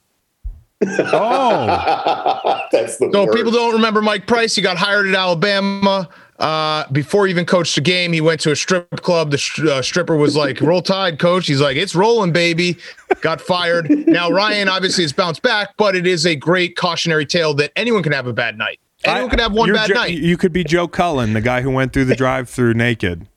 Anyone can have a bad night. It's Sometimes you find yourself naked at a Wendy's and you get a knock at the window. I mean, well, it depends. Like when that window is 24 hours, you're like, what's more important? A couple cheeseburgers or pants? Joe Cullen was just trying to get some food in his stomach, man. And also, I'm mad that the Mike Price thing happened before the internet. What a story, that guy. That would have been an amazing show. Can you imagine like a local radio in Alabama where you're fired up because you got this guy? Because that's the craziest thing. Like, Alabama wins another title, and the idea that they were ever struggling to find somebody figure it out in Tuscaloosa like happened for a bunch of coaches in a row, and that was so unbelievable that you went, wait a minute, what did they do? Can you imagine rolling, baby? Can you imagine the meeting with the administrators? Can you imagine the fucking what's his name at Arkansas with the road rash? I mean, can you imagine that today? Petrino, yeah. Yeah, Petrino. Yeah.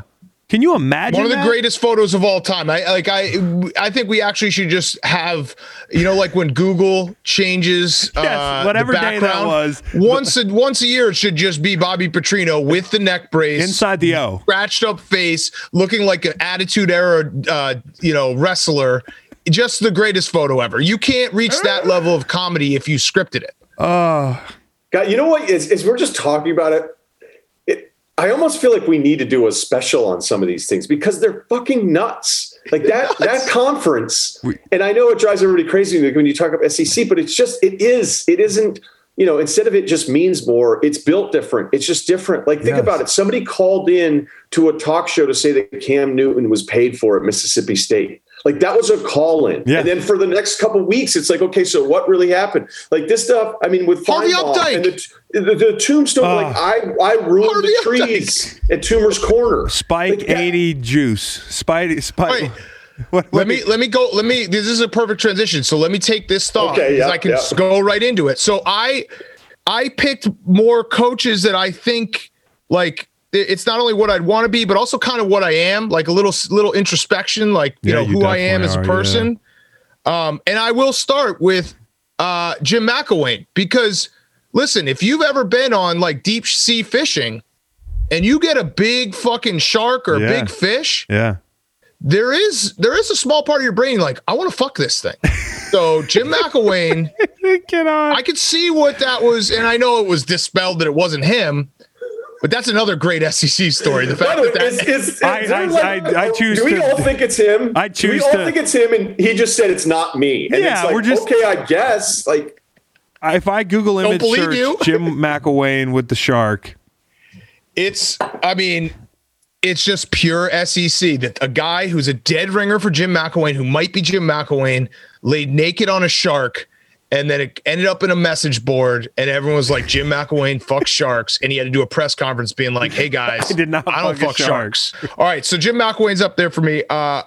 Urban Meyer for so I don't think I'm going to work myself to death, but there will definitely be a point where I'll fake that I worked myself to death. Right. So I will throw out health conditions and all that stuff. So I respect that from Urban Meyer. And then take a job with ESPN? Yeah, write the contract.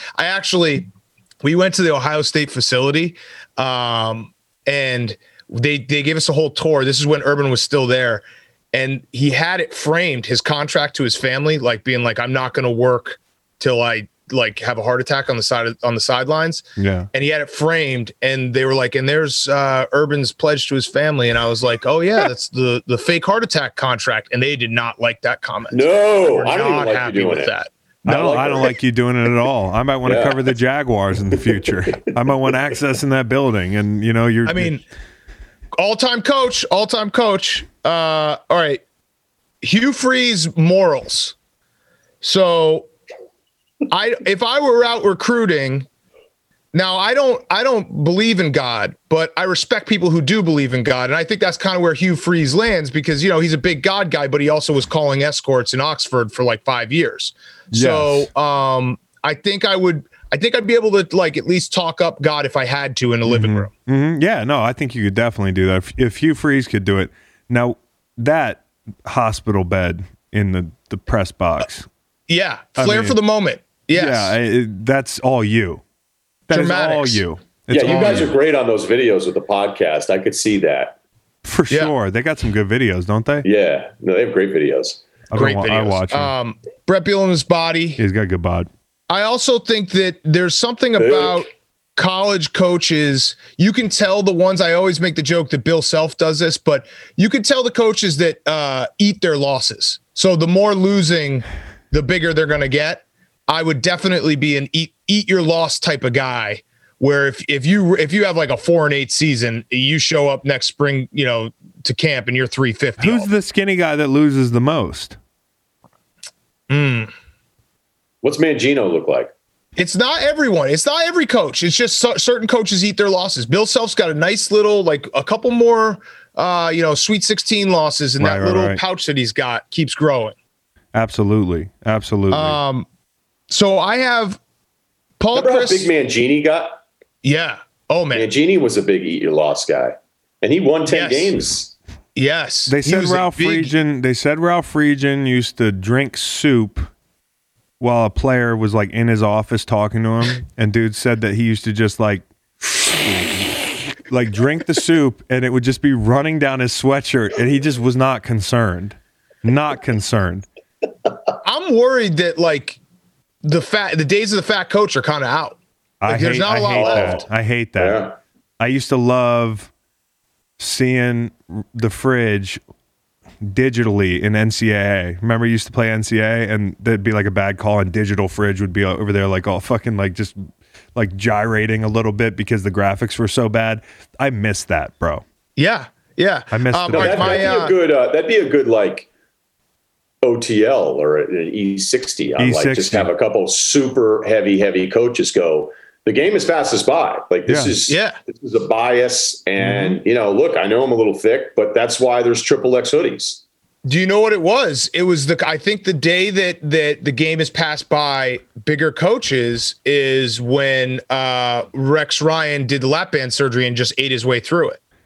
Oh, or was it Rob? Rob might have done that. Rob might have done that.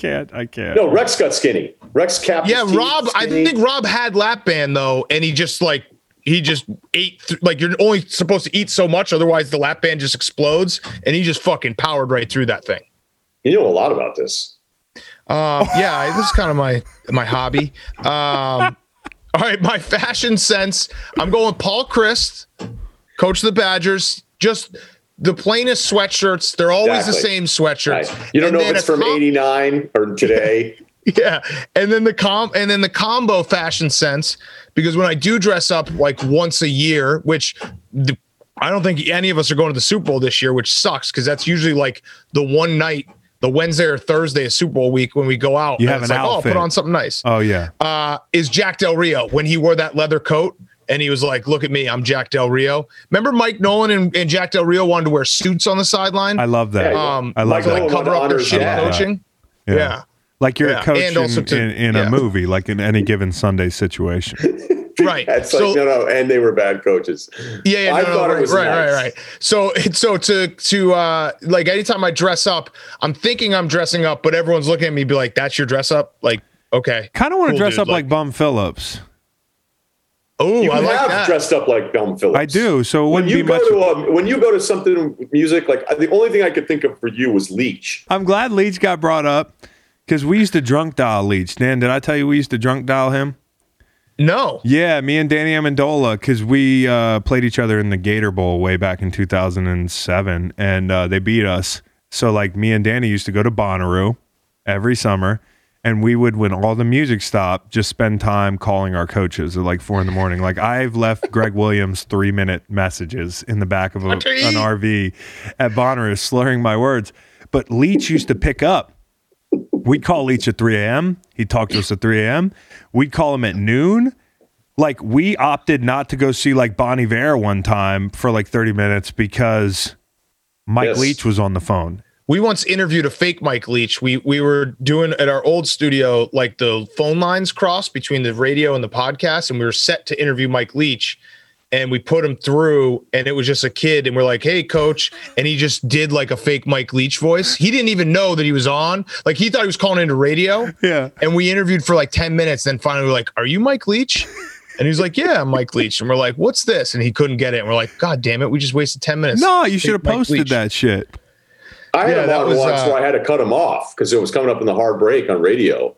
And we just started talking and it didn't make any sense. And he just went off. And then I was like, all right, goodbye. And we went to the hard break. Like you have to be out at the end of each hour on national radio. It's this clock and it shuts everything off. And so you'll have a countdown. You have to know. How does national radio work? I have a show, whatever. You're on it, we Ryan. Don't know anything about national radio. You're on the show. You haven't shown up 6 months. Yeah, it wasn't about you. So maybe you should pick some selfish coaches. That was for the listeners to understand. Wait, hold on. I'm not done. Dabo's ability to grasp new technology. So the TikTok video, I'm not on TikTok, but if I were, that's exactly how it would look. Just, you got to know when you're in too deep. And Dabo. That video is so bad. That so TikTok, bad. He's in too deep. Way too deep. Doesn't care. Doesn't care. Andy Reid's clock management, I know. So obviously it's not coaching, but when I was doing Gus Duggerton and we were, twitching for a lot of people, I always screwed up. What? You can throw some stats out. You got big viewers. 150,000 watch the national championship, whatever.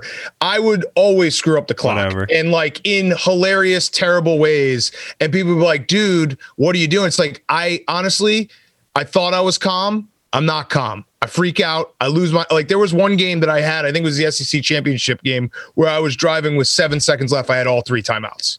7 seconds. I couldn't use the timeouts. I had too many. So I would definitely have Andy Reid's clock management. I'm self-aware to know that. Matt Rule's ability to spit. I routinely spit on myself.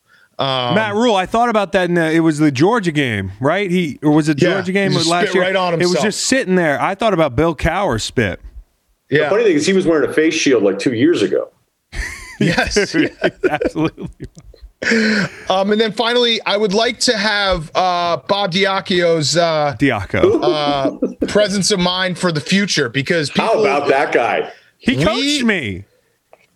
He coached you? Yes, at Virginia. He was at Virginia, bro. The rivalry that he created is the greatest rivalry of all time between Connecticut and UCF. And then he doesn't get enough credit, because guess what? You guys watched on Wild Card Weekend that the Bears and the Saints played on Nickelodeon. You know who had that idea 7 years ago? Bob Diaco. Did he really? He said that in a press conference. What are you calling him?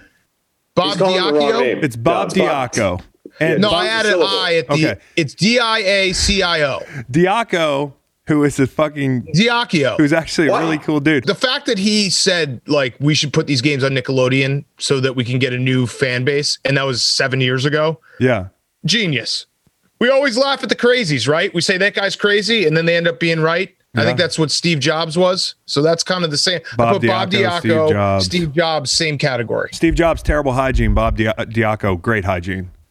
Do you guys think Steve Jobs is still alive in Argentina? No, I don't think so. I'm not 100% no. Tupac, possibly. Thank you, Ryan. Tupac, I'm pretty sure. There's a lot of evidence that suggests it. What do you guys have for me? Well, as I said, you're Adazio, but you're coaching in Hawaii, so you can wear Hawaiian shirts, and you can be a dude. 7'5". That's his whole thing.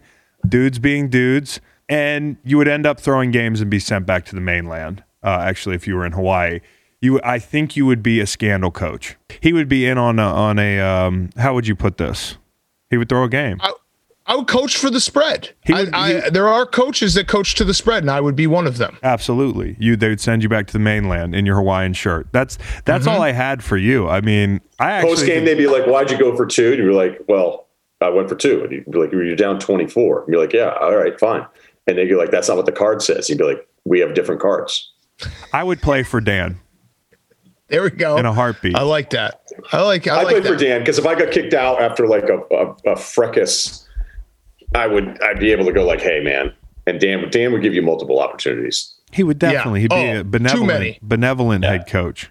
Yes. There would be. They'd show like the my players. There would be some homicides. There would be some fucked up shit. There would. Because I'm a forgiving guy. Yeah. I really am. Yeah. So I'm a third, fourth, fifth chance guy. Big JUCO guy. A lot of JUCOs coming in. Yep. For sure. I do it all. Then you'd coach out west. So that makes way west, and that makes sense. I like that. Anything else, guys, on the coaches? Yeah, I haven't done them yet. I picked Bielema too, but not for the obvious reasons. Big Ten roots, but then he'd go down to the SEC and he'd be like, "Actually, this is the best." And then as soon as he moves back to the Big Ten, he'd be like, "The Big Ten's still the best conference." Because Bielema, one of my favorite interviews with Bielema was as soon as he got the Arkansas job. And by the way, like, I know no one in Arkansas wants to pretend like they went 7-5 one year, and I think they were last in the division in the West. Like, there was a stretch there where the SEC West was so fucking loaded, and they went 7-5 and came in last. And he's like, "All right, like, I guess I'm out of here." And I asked him to his face, I go, "How much better is the SEC in the Big Ten?" He goes, "It's not even close." He goes, "It's not even close." And then I kind of can't wait for the follow-up once somebody interviews him and asks him specifically that with Illinois, because he has no choice but to say this conference could play with anybody. He'd be like, "That's not what you said," but it doesn't matter. I mean, Jimbo actually accused the SEC and ESPN of a grand conspiracy because of money, and that's why people weren't as nice to Florida State, when then he just said that it was a huge problem. There was basically a conspiracy to keep an SEC team out, that something was wrong with the playoff. Rant over. Go ahead, Big Cat. No, when you think about Jimbo, I was going to say to you, Ryan, people don't give Bielema enough credit for that 2014 Arkansas team, because this came back up because, I got a lot of friends who went to Illinois, and they all were like, "Hey, what's Bielema like? Is this a good hire?" I was like, "Dude, he's a good coach." That 2014 Arkansas team, they went 7-6. So 7-6.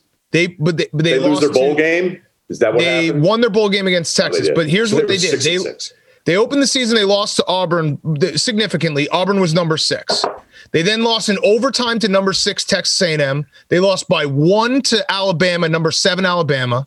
They lost by 2 scores to number 10 Georgia. These are back-to-back weeks, by the way. They then lost by 7 to number 1 Mississippi State, and they lost by 7 to number 17 Missouri. So they played all 6 of their losses sorry, 6 of their 7 losses were top 10 games, and the 7th was Missouri, number 17. That's insane. Right. And that's why I think he's actually I think it's a terrific hire for Illinois, because everyone looks like Arkansas is this massive failure. And that was a time when the SEC, especially on the West side, that there was a couple year stretch where that division was nuts. So anyway, Bielema roots, probably outfits as well. Hey, Bielema, what kind of height does this guy have on him? He's pretty tall. He's a big guy, isn't he? Yeah, and he has that one picture that's, oh my God, he went out for a game, the pregame when everyone's warming up, and he was wearing, his belly was just as bigger than ever. He was wearing like a jumpsuit and flip-flops, and it looked like any like middle-aged dad that was like out walking their dog or picking up the paper. He was Tony Soprano picking up his paper before a game, and I was like, just a boss. I want to like him. He's a D lineman. I didn't know that. Yeah, it's a weird thing because Wisconsin fans were pissed that he left because he did leave abruptly, but I also don't really blame him because he was kind of in Barry Alvarez's shadow. And he was also pissed about the assistants. Like back then, the Big Ten wasn't paying assistants as much, and then he was just like, "Look, if you go down to the SEC, you can pay all your assistants as much more." But I mean, he timed it out. It was a brutal situation for him as far as what the rest of the division was. So the thought process wasn't incorrect that if you win the SEC West, you will probably win the national title. I see him on Reddit shirtless in a public place, drunk, and I like that. Yeah, that's a different picture. But then you know what? He was cut up. He played. He's going to end up probably going to Iowa whenever Kirk retires. That's never happening. Okay, so a couple more here, and then we'll finish up, at least for me on my end. I got Greg Schiano for Big Cat, because if you don't know him, you just like, what the fuck is with this guy? Mm-hmm. Now, the difference between Big Cat and Schiano is, I think, what happens when you know him, Ryan? Yeah, once you get to know Schiano, you still may be like, what the fuck is up with this guy? So this is only an outside perspective thing, because I think once inside, they're very different. I'm going to go with tastes, football coach tastes. He's a lot like Gruden. He loves football, Hooters, Mark Davis. And then when it's late and you're out, he disappears. Yeah. So much like the Raiders' fourth quarters, if you have a moment where you're out with Big Cat, and this is a responsible thing to do. This is not a criticism. It's a responsible thing. It's something that he learned at a very young age, which I'm very proud of him for, is that when it's like getting a little into those gray areas in the nightlife, you'd be like, what happened to Big Cat? Like, he's already home. Irish goodbye. Already done. Yeah, Irish goodbye. I used to be more fun, but I just, became a point. No, but there became a point where it's like, for my brain starts doing the math of like, what's tomorrow going to look like? And it's like every second that I'm standing at this bar, tomorrow's going to suck. What you imagine is that what really kills you is the time. And I'm sorry, Ryan, I know you got more, but like when you're at the bar and you calculate how long it's going to take to get home, pack a dip, do your routine, just drunkenly stumble around your hotel room, and then you triangulate, you're going to sleep 4 hours. Essentially. Mm-hmm. And I just want you guys to know, for the record, I'm a lifer at Irish Goodbyes. I've never done it to you guys because I enjoy our time so much, Dan. We rarely get it, Yeah, so, you can't shame me. I'm going to do it the next time we're together with 100%. But see, I'm not a shamer. I'm not hey, all right, you done? Okay, see you later.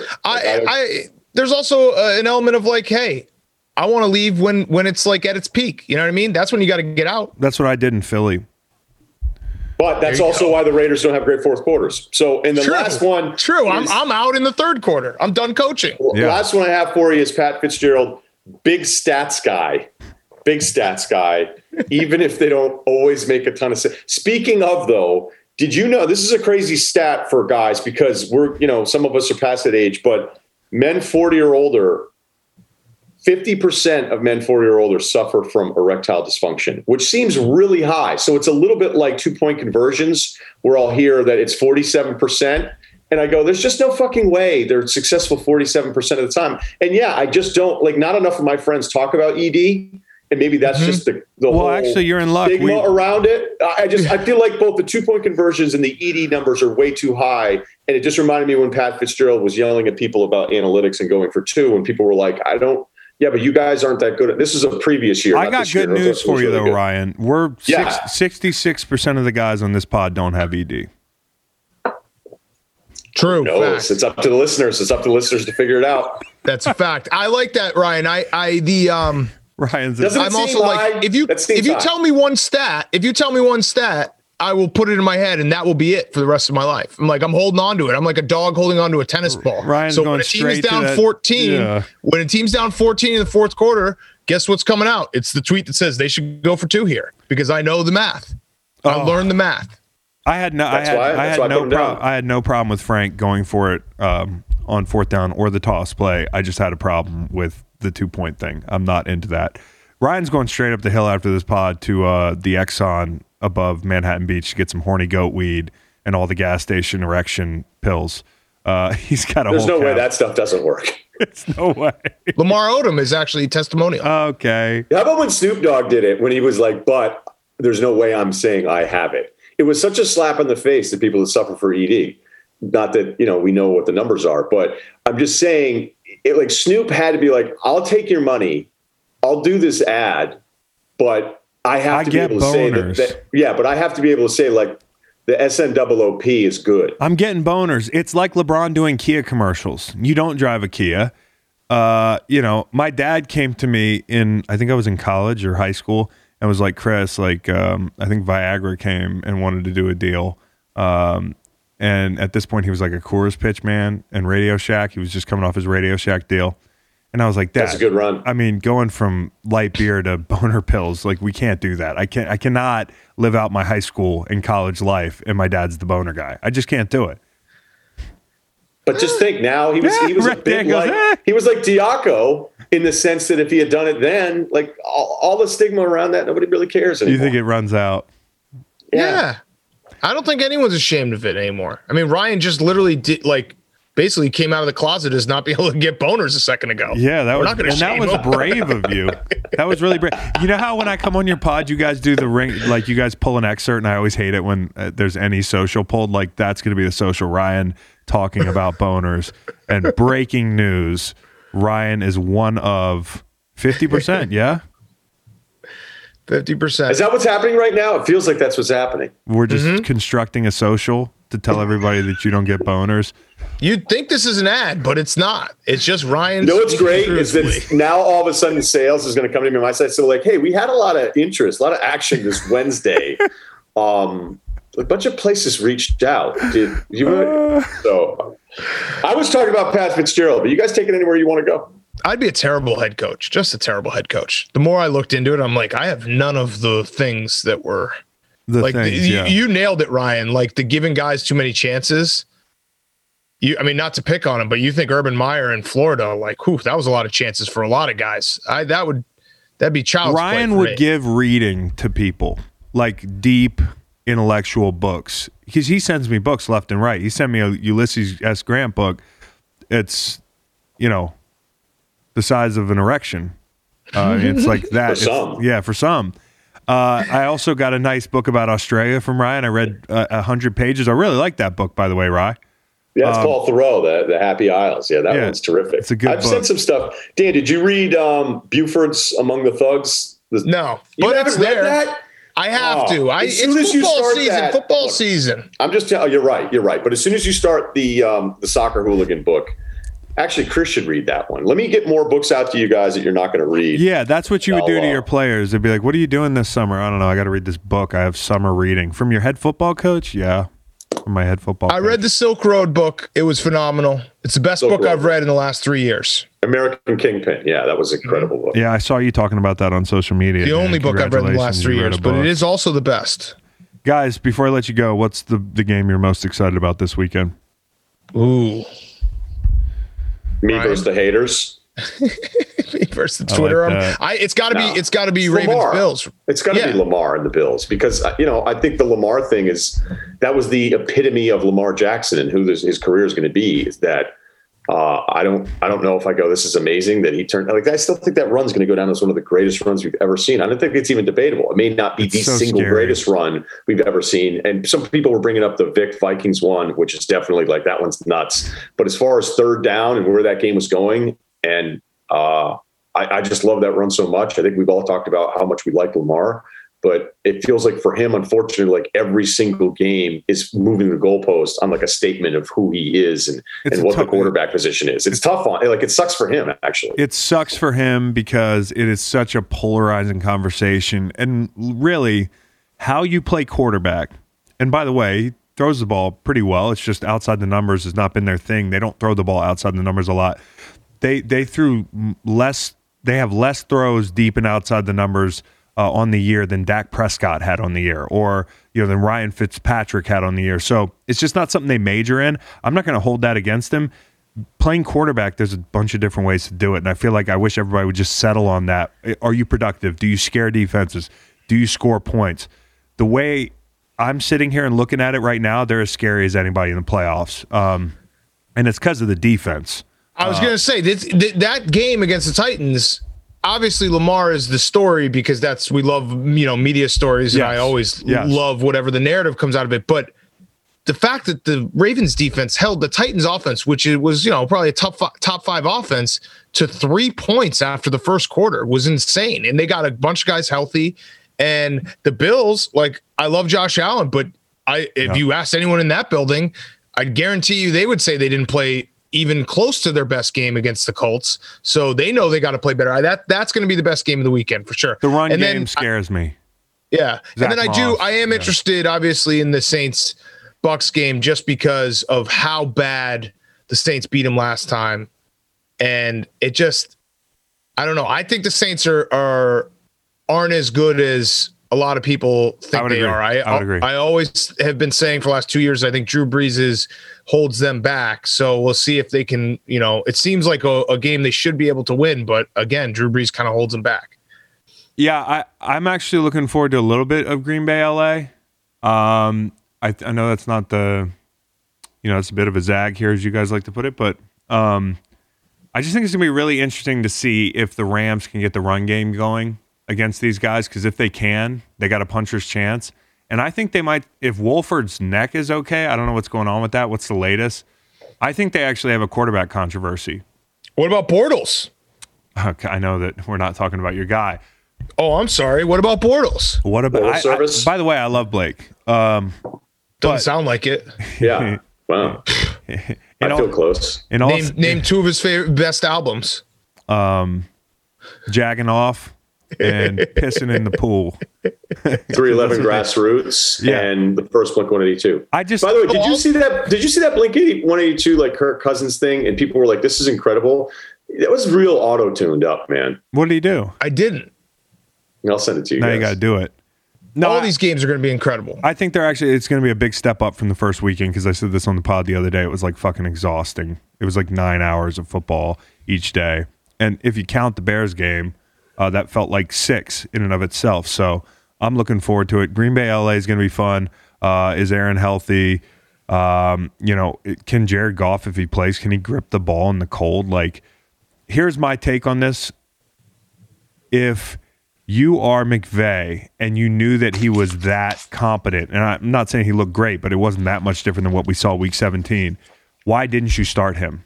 You didn't start him because you like Wolford better. It had nothing to do with the injury. I think we do have a little bit of a controversy here with LA. So I don't know who they play. It's going to depend on health, but I think that's going to be a better game than people think. Yeah, I'd agree with that. And I think all the games are going to be competitive. The Chiefs all year, we try to nitpick the best teams just because it's something to talk about, but I'm not nitpicking the Chiefs. They are the best team. It's not crazy to say that they have had games this year where it feels like they've toyed with the team, knowing that they're the Chiefs and they can just flip it on in the fourth quarter when they need to. The Chargers game early in the season, the Falcons game, the Denver game, even the Bucks game when they let them all the way back into like they have that switch that they flip, and it's a dangerous game to play if you just don't flip it until the third or fourth quarter of a playoff game. Absolutely, and we'll see like Cleveland. Are those dudes healthy up front? Because that's their biggest advantage. If those dudes are healthy, they're going to be able to run the ball with some success, and they can protect. Let me ask you this, Chris. Yeah. Is it maybe an insightful point? Like when you played with Brady, was there that feeling that like Tom will always just kind of bail us out? Because I do think that probably happens on teams where you're like, look, obviously we're going to try our hardest. We're going to try to win. But at the end of the day, we have Patrick Mahomes, and if shit gets bad, he's got us. Look at the Steelers like last year, and I'm talking last year they seemed to me like, and me and Rye talked about this a lot, because their defense was, the whole conversation was New England has a historically good defense the first 12 weeks of the season. And I was on it. Ryan, not to be a douchebag, but we were on it, was like, they're not playing anybody. They're pretty good. They're not historically great. The best defense in the league last year was Pittsburgh, leaps and bounds to me. And they regressed so much at the beginning of the year because, to me, a lot of times, if you are playing defense, to your point, there's this kind of like inherent relaxation knowing that you're going to play complementary football, although that ended up not being the case in Pittsburgh for a long time, and they ran into the ground. I do think there is that factor, and I do think it exists. And by the way, you look at Pittsburgh's last like 8 playoff losses. Did you see what they've given up in those games? Like north of 40 4 times, in the 30s more times than not. I don't think they had a better day than letting up 23 points in the last 8 games. So that kind of challenges the status quo up there. Yeah, there is that factor for sure. The variance thing is the thing that I looked at. Like Tampa and New Orleans are perfect examples of this, is that if you look at some of the variance metrics, which it's not always the most telling thing, because sometimes you have no variance because you're awesome, or you have none because you suck. But if you're supposed to be a good team and you're New Orleans defensively and it's all over the place, or Tampa week to week, and you're like, which team am I getting? And now, ironically, they face each other. So maybe that doesn't tell us too much, but it scares me. It scares me a little bit more. And that Tampa game, not to sound like I'm just defending Tom, I thought Tom was awesome this year. Like it was kind of, this sounds nuts, but was it a tad overlooked how good he was this year? I think physically he threw the football better than he has in years. The numbers are terrific. I mean, he throws for 380 against Washington. People were kind of like, whatever. I mean, that 2nd and 8 throw to Evans on the left sideline against pressure, and it was a terrible snap. That was a nuts throw. The other Evans throw to the right pylon, where it was just short of the goal line, was a crazy throw to even kind of see it. So the progression stuff, like it's all still there with him. He was awful, like arguably the worst game score ever against New Orleans in the second time they faced him. Yeah. He started making all sorts of throws just to even try to give him a chance to like convert some of those 4th downs to turn into picks. So I think that game, box score wise, looks even worse than it actually was when you watched it, because you could understand why he was fucking up so bad. So there you go. That game's going to be a lot closer, and I agree with you, Ryan, not to cut down, but like all year, it's so funny. We all killed, and very predictably, Tom, every Monday that they had a bad game. We knew coming into the season what continuity was going to do this year. Everybody picked New Orleans. Most people picked New Orleans to win that division. We here said that Tom would be, they would lead the Bucs to a wild card berth and probably 10-6, 11-5. They're right where most people thought they'd be. And so he still throws the go route as well as anybody. The touch, you mentioned Evans, once they figured things out, it felt like around the Giants game, in the middle of the year. They're a different team now. They're just a different team than they were. So whatever your confirmation bias on the Bucs was, they're a totally different team. And to add on to all of that, like I'm a big believer in there's a few players on each team that when they go out, everything changes. And that in that Giants game, the Monday night game where the Bucs struggled the Giants, Ali Marpet goes out, one of the best guards in the NFL. Absolutely. And then the next game, they get housed by the Saints. Yep. And then they beat the Panthers, and then they lose to the Rams. He misses all 3 of those games. He changes everything for their offensive line. And we know Tom Brady, pressure up the middle, all that stuff.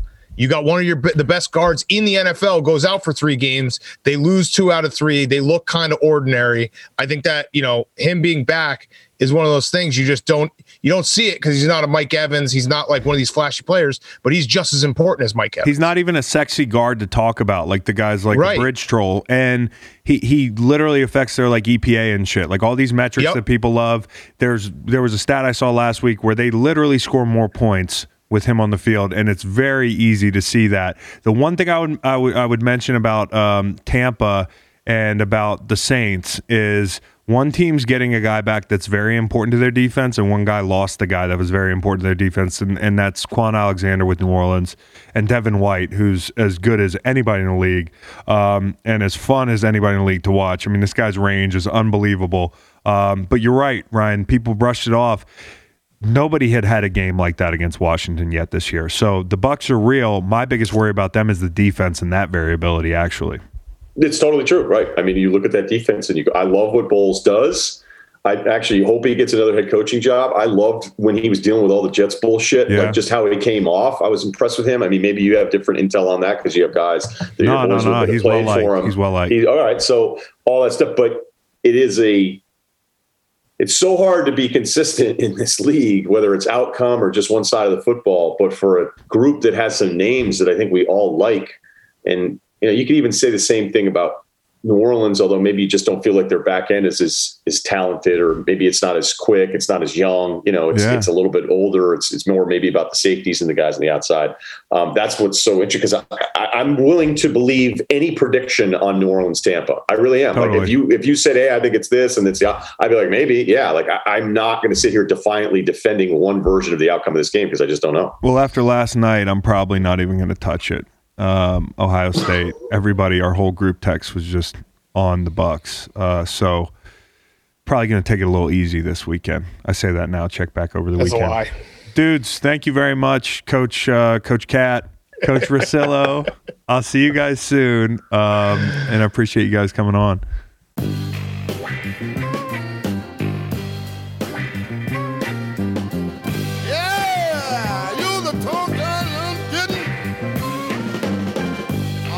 Bite you